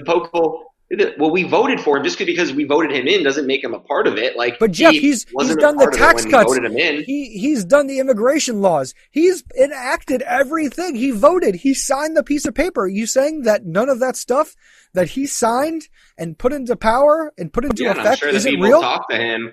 I'm sure they talk to him in the beginning, and they tell him what's the deal. This is what goes on with the military-industrial complex, with the CIA. I'm sure he gets a briefing, and to some extent, he doesn't want to cause a ruckus. I'm sure if he did, he wouldn't still be president. Okay? Why are you defending this guy, Jeff? You have to defend your ideas in the scientific space every single day. Your theories, your hypotheses, your testing, your conclusions. Why are you defending this guy who goes through way less rigor than you go through? Why are you defending his babbling on stage? Well, what am I defending? I'm just saying he's an outsider. That's all I'm saying. But he works in the government. He is the government now. Why are you defending the guy who has the power? Everyone who's president, that's everyone who's president is president. So what's your point? We voted him president, so he's the president. Why are you defending him way different than you would defend Obama or George Bush? Those are people who, worked in the government. They were in charge. They saw everything. They put in the policies. They did everything. They fucked people over. They fucked our country over. He's fucking our country over just as well. There is no difference. He's not an outsider. He ran as an outsider, but he's there now. Everything. So anyways, I don't like politics, and I never will. I mean, so if you have to tell me if I'm going to vote for Biden or I'm not saying Trump, I'm not voting for Biden, dude. I'm not saying that. Again, I don't trust the two-party system. It's a two-party system, and you lose either way. I mean, so I don't know. I think we're on the same page. I'm just saying that. There's nothing we could do about it, I mean, yes, there is. We got to fight. What? We got to change, dude. You got to change everything. You can't just be lazy. You can't just be. We got to do something. We can't just sit on our couch like Anomaly and complain about the news and then get a check from the news system every single day. You got to go out there and be a positive force for change and impact. You can't just sit there and say, "Oh, I hate Facebook. They're, and Instagram and YouTube. They're censoring me, but I collect a check all the time from them by." Basically doing the same thing. Just really a lot of what is he doing? What is he doing? I'm not saying not Anomaly. I'm saying the average person, they're really just complaining, and it's not doing them any good. It's not doing anybody any good. You have to first change yourself, because these people have a million problems themselves, and they're trying to point the finger. Oh, you're the problem. No, I think you need to change yourself, and then after everyone's perfect, then they can we can start to better society. But everyone has their own problems, and they're trying to say, oh, this is the problem, this is the problem. No, I know everyone's just complaining, basically. It's just a lot of noise. And I think maybe it's because like the social media or whatever it is, everyone's just so entitled to their opinion. They feel so offended when anyone has a different opinion. My opinions are whatever different, but like I let people, I mean, I listen to people, but like I just think that they're not offering real solutions. Their solution is defund the police. Terrible solution. Is that really the solution, that this is like all this ruckus is defund the police? That's a terrible solution. I mean, then what else are you guys, what else is being offered right now? So I think the change needs to happen at the individual level.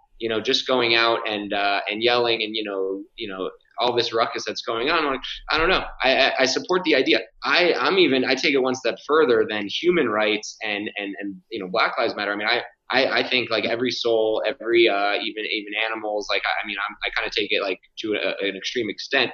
We live in this interconnected world, and I think every being has like a role. And I don't think you should be able to to harm really other animals that you don't need to. So I kind of I think every person, every being should be respected more than they are. So I'm on the same page with the protests, the philosophy of it. I think it's being very manipulated, so it's hard for me to get behind it 100% because I do think it's being manipulated by a lot of these liberals. It usually tends to happen during like an election year, and it's just very like political. I think with the BRICS and everything, I think it's just like there's something more going on behind the scenes, and I don't know what it is. And I feel bad that they're using such like it is a very good ideal. So I think they're using it, and I hate the fact that they're doing it because you don't want to speak against Black equality or anyone equality, but like at the same time, I don't think this is good for like the Black people. I mean, I'm Jewish. If there was like Jewish Lives Matter, a protest, I would think, wait, so do Jewish lives not matter? Of course they do. No one's saying Black lives don't matter. Like, and the fact that everyone's saying it makes them think like, wait, like they don't matter. It makes them think probably that like they're just born into this like miserable situation that they can't possibly get out of. Yes, you can. Everyone has the ability. It's not like the 1950s where you literally don't have opportunity. I do think people have opportunity. I think it starts by themselves. I think everyone needs to help themselves first. The government, the protests aren't going to help you. And the fact that you're feeling like a victim, that's not going to help you either. You know how that goes. If you feel like you're a victim, that you're not going to help yourself. So like you need to take responsibility for your own life, your own livelihood. And this whole, that's why like I love the idea of Black equality. But to I just don't think that this is necessarily helping. I don't think it's necessarily serving the purpose it's supposed to. That's why I can't get behind it 100%, but I'm behind it in theory. I'm just not, and I'm behind equality and, of all these anyone who does feel like that they're being victimized. I want them to, I want them to have the same opportunities. And I get it. Like I'm white, and so it's easy to say that. Like well, of course you're a doctor because you were born white in America. Well, it's easy to say that you were born with two parents in the household. You were born to a Jewish family. Has nothing. Yes, that's a stat. What right do you there. mean? Why is that a good?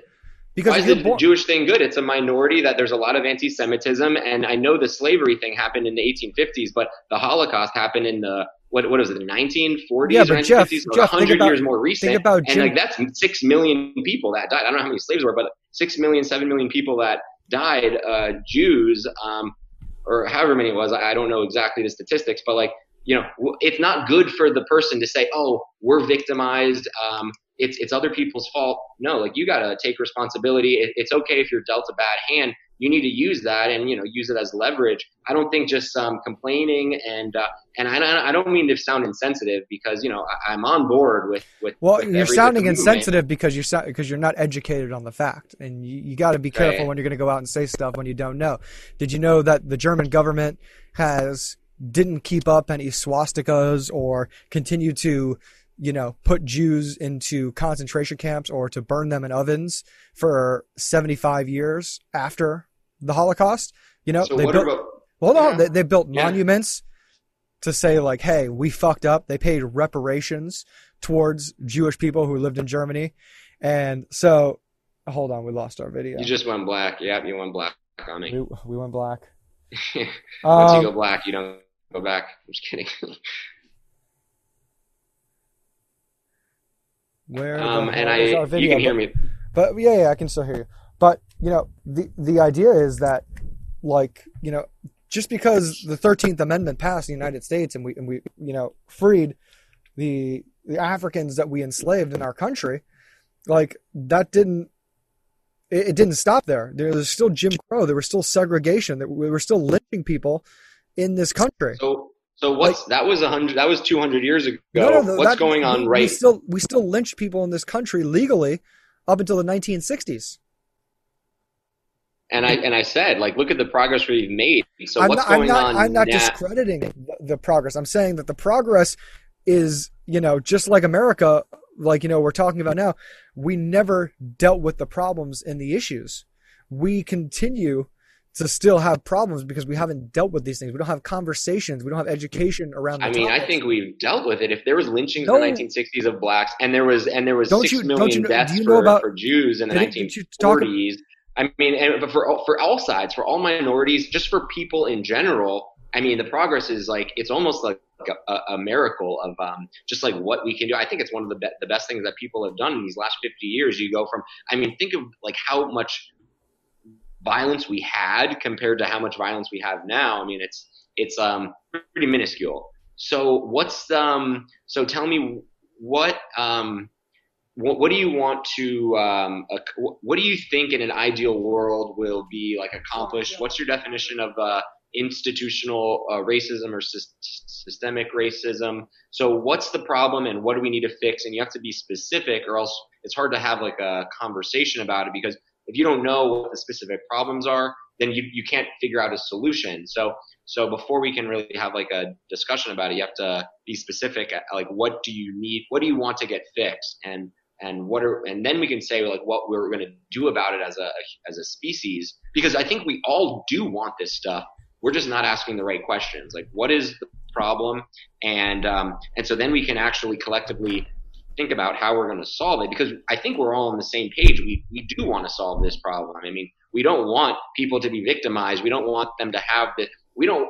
If I was black, I wouldn't want there to be thousands of people saying Black Lives Matter, because it would make me think my life maybe doesn't matter. Like, that's how I would probably think. I wouldn't want to think that I have to fight that my life matters. So, like, what's the problem? Like, why? So we don't have to have these Jeff, protests. you're missing the point, though. What we need to do so these protests don't happen is that, again, people are stigmatized, and we've talked about this. This goes back to just, in our genes itself. If we see something, or animals just see something that doesn't look like them or something they know, they just bolt. Birds fly away, squirrels run away. So us as humans, we have those tendencies. And just because we've advanced on, the surface level, slowly, we've progressed technologically as a society in our culture in the United States, we haven't really tackled those issues. We haven't dealt with those issues. We just said, hey, here's the Civil Rights Act. Hey, and we just are one sports franchise is finally said, hey, you can't fly the Confederate flag. The Confederate flag is so funny. It's the original participation trophy. Hey, you guys didn't win the war, but here's a flag. You can still wave it up. You were close. Yeah. You guys were close. Second place. Second place out of 2, but there's. So it's funny. So it's like nothing was contributed to then. It wasn't anything that was good, and we finally, and like, again, even like the statues of Civil War. Confederate soldiers or generals.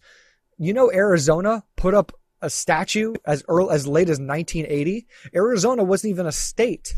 So again, if you understand that this part of the country wanted to continue slavery and continue fighting for this part, and then they were, oh, hey, we're just still going to put these statues up. We're still going to wave these flags, and we're still going to rule against you in court cases. And we're going to electrocute you. We're going to hang you from trees.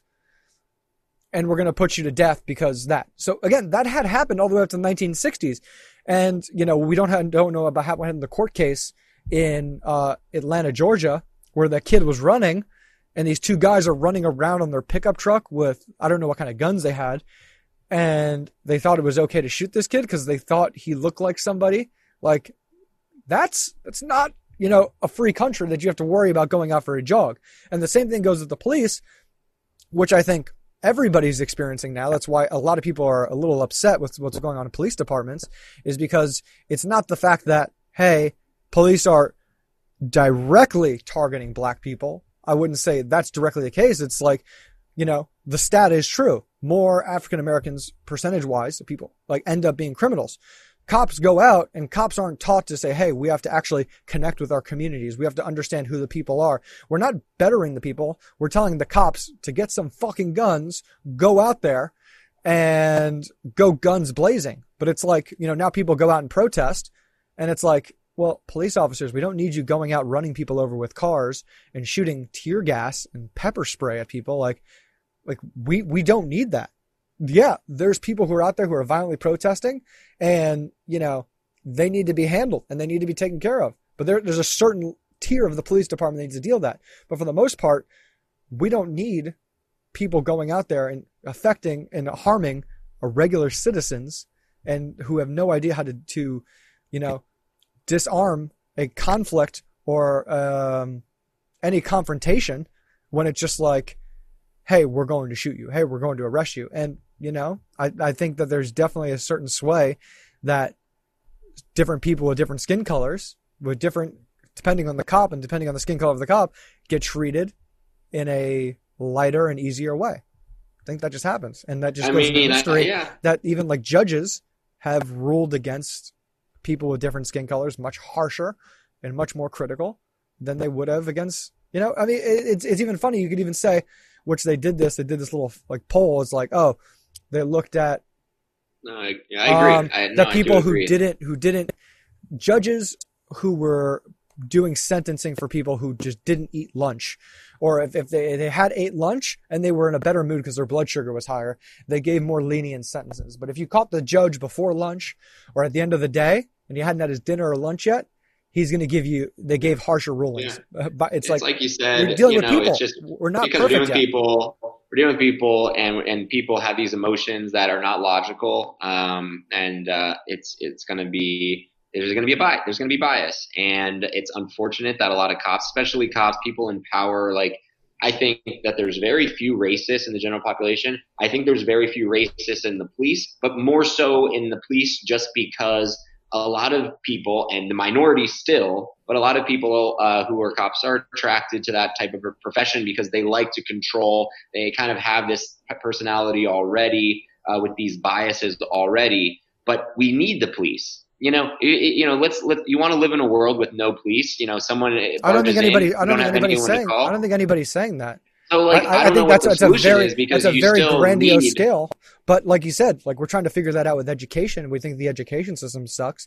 I don't think the way that we have people enforce the laws in this country is any better. If we technically live in the safest and, the safest country in the world and the most well-off country in the world, why don't we treat the civilians of the country like they live in the most well-off country in the world? Why do we use tear gas to make sure that your non-deep state president is going to get a photo op in front of a church?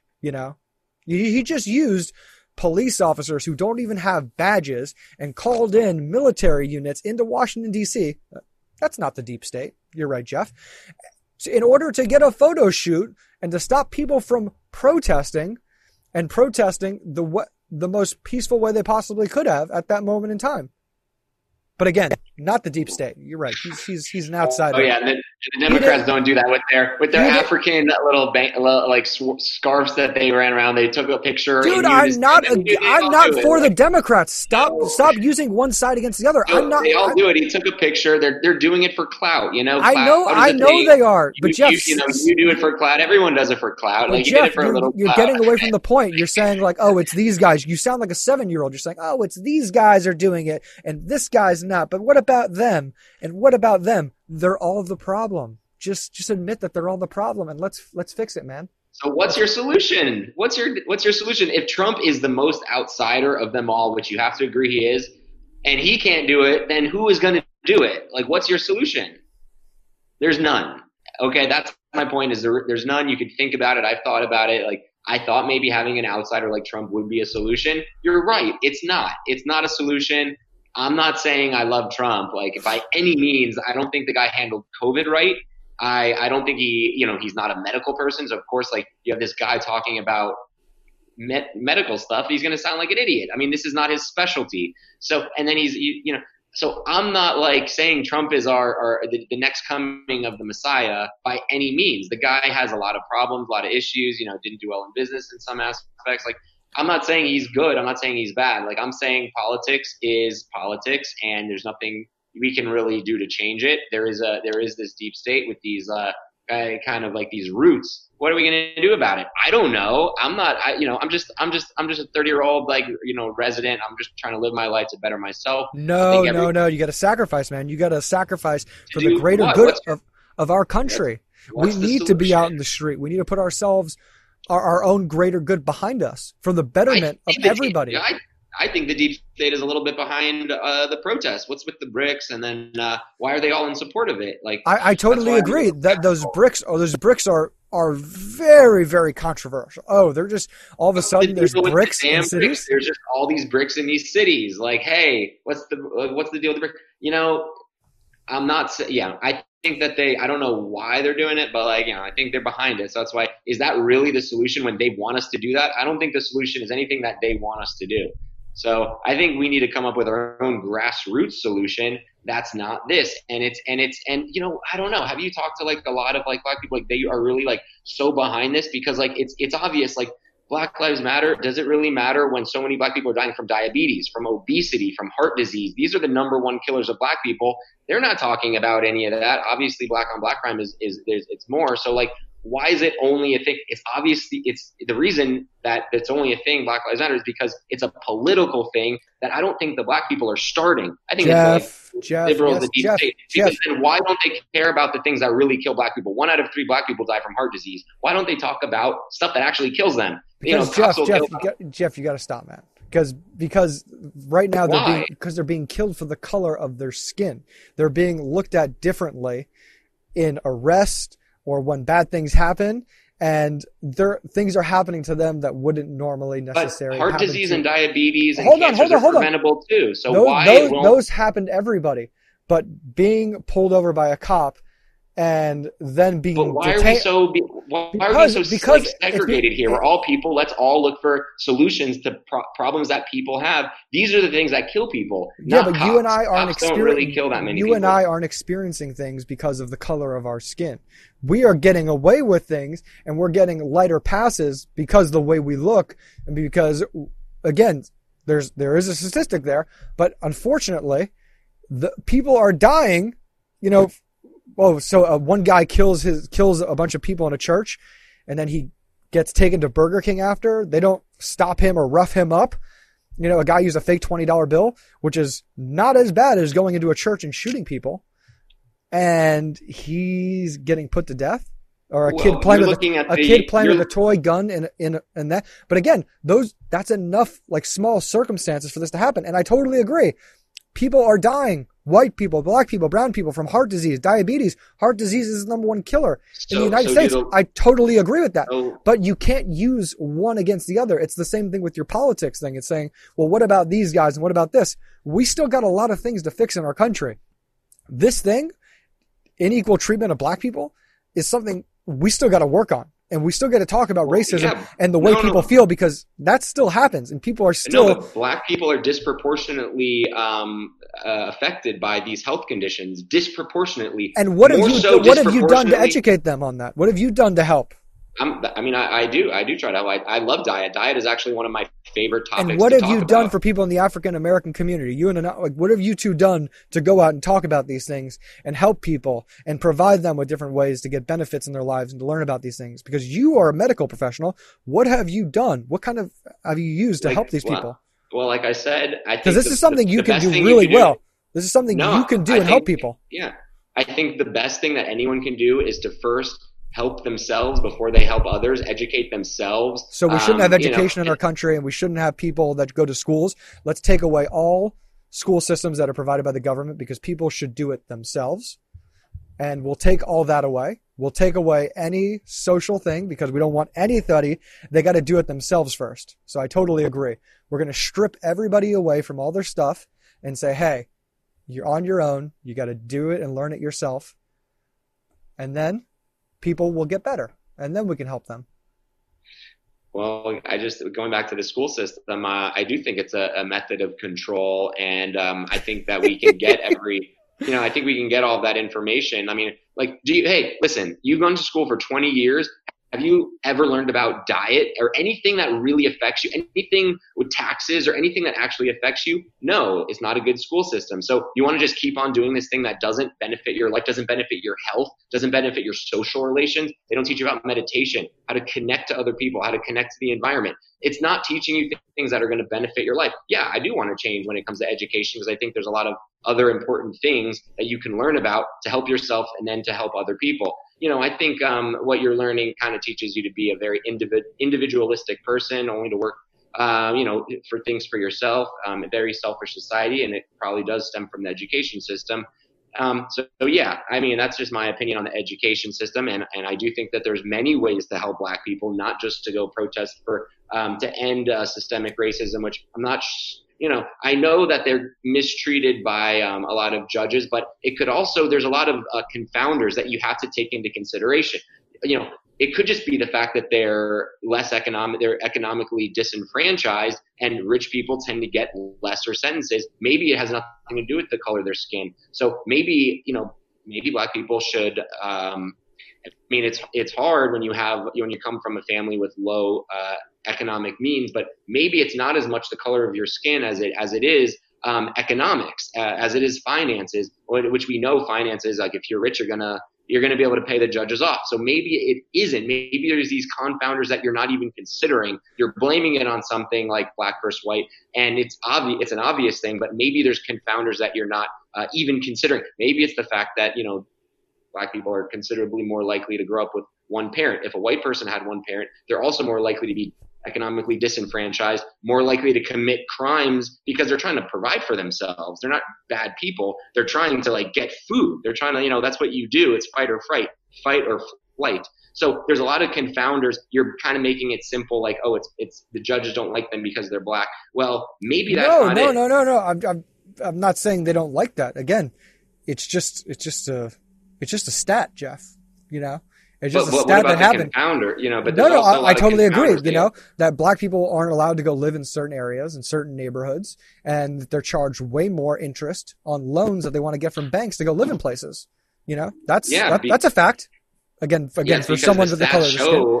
It's because it's not. It maybe doesn't have to do with the fact that they're Black, because they have a low credit score. They're probably looking at their credit score, saying, "Oh, they're less likely to pay me back." So the banks are going to be like, "Well, I don't want to give them a loan."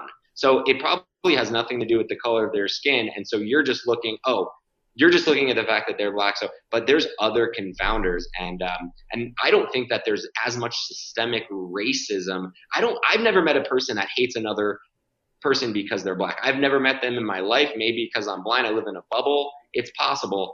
I listened to Lil Wayne talk about it. Lil Wayne said he's never experienced any racism in his entire life, maybe because he's famous and everyone loves him. But I don't know how systemic or institutionalized this really is. It could just be other confounders that are skewing the statistics. And it's easy to skew statistics. It's extremely easy. I'm big into research, and it's easy to skew the statistics. You have to be very adept at reading papers, realizing what these biases are and these ways to look at things. You can have the same results interpreted two different ways. So I think that's what's going on to a large extent, maybe not 100%. And I hope I'm not sounding insensitive, because I do want to, I'm not against Black Lives Matter. Okay. I'm not. I'm just offering a different maybe mindset, which is why you had me on the podcast, because you say I have a different way of looking at things. That's my way of looking at things. I think there's other variables, and I don't think that racism is so rampant, because I've never met a single racist person in my entire life that came out and told me I hate Black people. Never met them. I don't know how many people that still think that way. So, and I'm glad we live in a society like that where people don't hate each other automatically. I mean, I don't know what the solution is with the protests. I hope that it does materialize some positive benefits in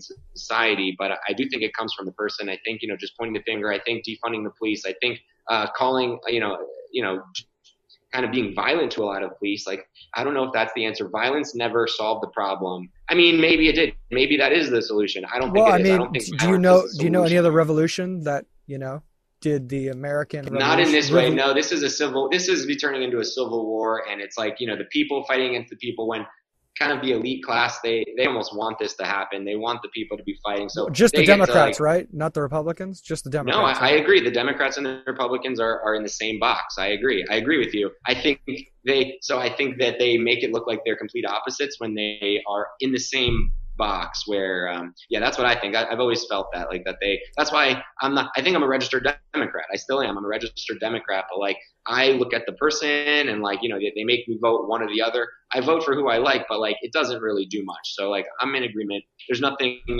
we can do in this system. We got to change the system, but the protests are not changing the system at all that I want to change. I want to change the way that we treat, everything. I think there's a lot of other problems. I think global warming is a problem, so that's a democratic issue. I think this AI kind of coming up, and it's going to create some really big problems in the future with jobs and with other things. I think nuclear war is a problem. I think there's some big problems that are just not really discussed, bigger than some other problems that are getting more attention right now. So I think there's a lot of problems. I mean, and I think we need to come together and look for solutions. But I do think that real change comes from yourself first. And I don't know, violence. No, I don't think the violence is helping this particular situation that it's aiming to fix. No, I don't think it's really helping. Well, I think it is. I think that all the protests and all the people, again, I think, some people don't have the best understanding of what is happening, what's going on. But you know what? Going out there and assembling and talking with people and learning is a beautiful thing. And that's a very not individual, but unique right that's protected in our Constitution. That's not protected in almost any other country around the world. And it's a beautiful thing. It's unfortunate it's happening in a pandemic, but I think this is a way more important issue that people are willing to risk their lives for this because it's that important. And I think you got to look at the people that are out there. And I don't think we can look at them and judge them and say they're idiots or they're dumb because, because the conservatives out there who are, protesting, that were out there protesting first, that all the shutdown and lockdown happened, they have the right to be upset and they have the right to go out there and protest. It fucking sucks that, a lot of people who are going out, a majority of our country is unhealthy. They're not in shape. And, there's a lot of people, if you go out there, who are at risk and are very at risk of contracting the COVID-19. And it's unfortunate. However, what we're doing here, what I'm doing here, where I sacrifice extra time in my day, extra time in my stuff, is I want to go out there and make a change. I have conversations with people who know way more about things. I can bring them in and get them out there inspired to get them to go do things positive. So a challenge I got for you, dude, because you say you don't know what you can do. You know a lot of stuff. You understand a lot of things about science and the medical profession and just about being an individual and how to grow as an individual. I want you to take your skills and help people, man. I want you to dedicate an hour or 2 hours of your week to helping people, to do those things. Because again, some people may not know what you know. And if you think it starts with the individual, I want you to inspire some individuals out there. And I have plans. I have plans right now. I'm building the plans, and I don't want to. I mean, I could talk about them, but they're still in the works. But we'll bring it back on. We'll bring you back on when those are ready. Yeah, those are coming. They're in the works. I'm not a selfish, individualistic person. Like, I'm trying to focus on myself so I can help other people later. And the later is, unless I die, I think it's before that can happen. But I do plan on helping other people with the education, more so in medicine and politics, because, I don't plan to be an expert and I try to distance myself from a lot of it. But more so in medicine, I'm trying to educate people and in those ways, just because that's more of what I'm interested in, more of my specialty, how I feel like I can contribute to the world at this point. So yeah. So get out there and make a change, man. You come from a solid background. You're a lucky guy to be born where you're born, to experience what you've experienced. We both are. We all are. I think we all are. I think everyone in the country is. I'm saying us, from where we were born, from what we've had, coming up in the households we have, that you can still help those who don't have. I'm just saying. Everybody can help. Jeff, stop complaining about other people. We're talking about you and me right now. You and me are being held to the fire right now. Well, let's just, why not extend? Everyone needs to help. Everyone needs to help totally themselves. Agree. Everyone needs to help others. But we're gonna be the spark. You can't not be the spark, man. You're the spark, dude.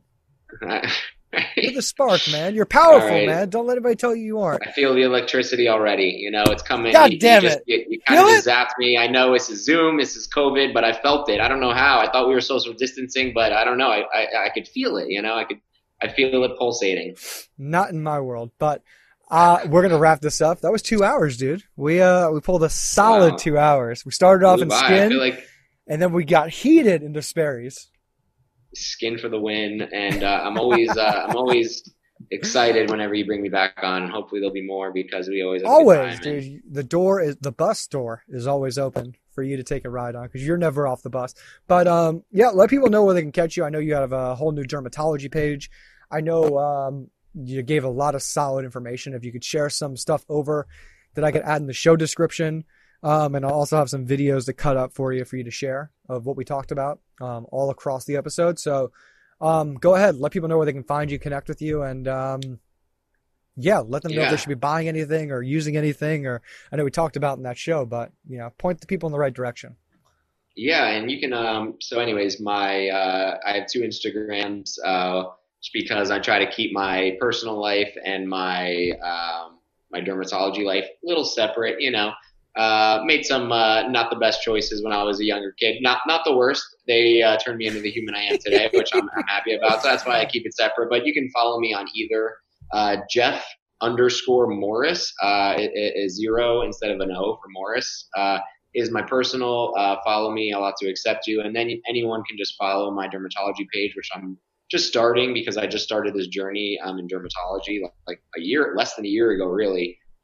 Is when I started the residency. So please follow me there if you're interested in some skin tips for some surgeries that I've been doing. And I want to get I'm just gonna, one of the things that I want to do to help people is to learn about the skin, especially medical students and dermatology residents, with surgeries and skincare products. So follow me there at Dr. Morris Dermatology on Instagram, and I'm going to continue posting, and definitely follow me there. Ask me any questions. If you're a medical student, you have any questions on how I can get into dermatology or really anything that you feel like I can help you out. I love helping other people. So please email me or send me a message in Instagram, and that's how you can contact me. And I'd love to hear from you. Just be like, hey, I heard about you from the bus driver, experience. It's a good experience. Keep on listening to this guy because he never a dull moment. And that's about it. I mean, I look forward to seeing you in person. And I know you're going to be coming to visit us soon. I will. I definitely will. In a couple. I'll tell you. I'll give you an exact date pretty soon. But maybe I'll be on the bus in person in LA with you in a couple months. I'm going to hold you to that, man. Thank you so much for coming on the show. And just to hang on real quick before I sign off. I want to talk to you after the show. Everybody else, thank you so much for tuning in. Remember, go check out Jeff's pages on Instagram, on Facebook. Anything else you want to learn about the skin, reach out to him, connect with him. Again, why we do these shows is to bring on, amazing people who know a lot more than I do about certain topics. I try and keep up my best with them. But, again, like Jeff mentioned, you got to go out there and you got to be interested in making your world better and learning about that stuff. And, if I can be your first step and your first introduction to some new things to make your life better, that's what we're trying to do here. There's amazing people to learn from, and Jeff is just one of the many that we've talked to on the show. Go check out all of our other shows on iTunes, Stitcher, Google Play, SoundCloud, YouTube. Our video version is going to be on YouTube after this. You can listen to the show there. If you do that on YouTube or iTunes, please make sure you subscribe. Leave me a review. Please share the show. It really helps people find all this stuff, this beneficial information. And if you did see or something beneficial, sharing that over to your Facebook, Twitter, Instagram, it's always beneficial. I really appreciate it. And if you want to get crazy and you really want to support this show and keep the wheels moving on the bus, or even keep the wheels on the bus, you can go ahead and you can support me on Patreon. I have a Patreon page, as well as I have a sponsor, Ambry Gardens, and you can check out some of their CBD products. I've had some amazing benefits from using their products, especially when it comes to rehabilitation after a long workout. Putting some of that stuff on certain sore areas of the body has been tremendous, and it's helped. I'm always skeptical about using those things. If you want to learn more about that, you can check out our other podcast with Michael Hinden, where we talk about how cannabinoids react with the body and skin and different cells. And that's it, guys. Thank you so much. We put 2 shows in today. I'll be back potentially Friday or Saturday. If not, going to be back Monday. Check out all the shows. And remember, you're either on the bus or you're off the bus. This is the move for those who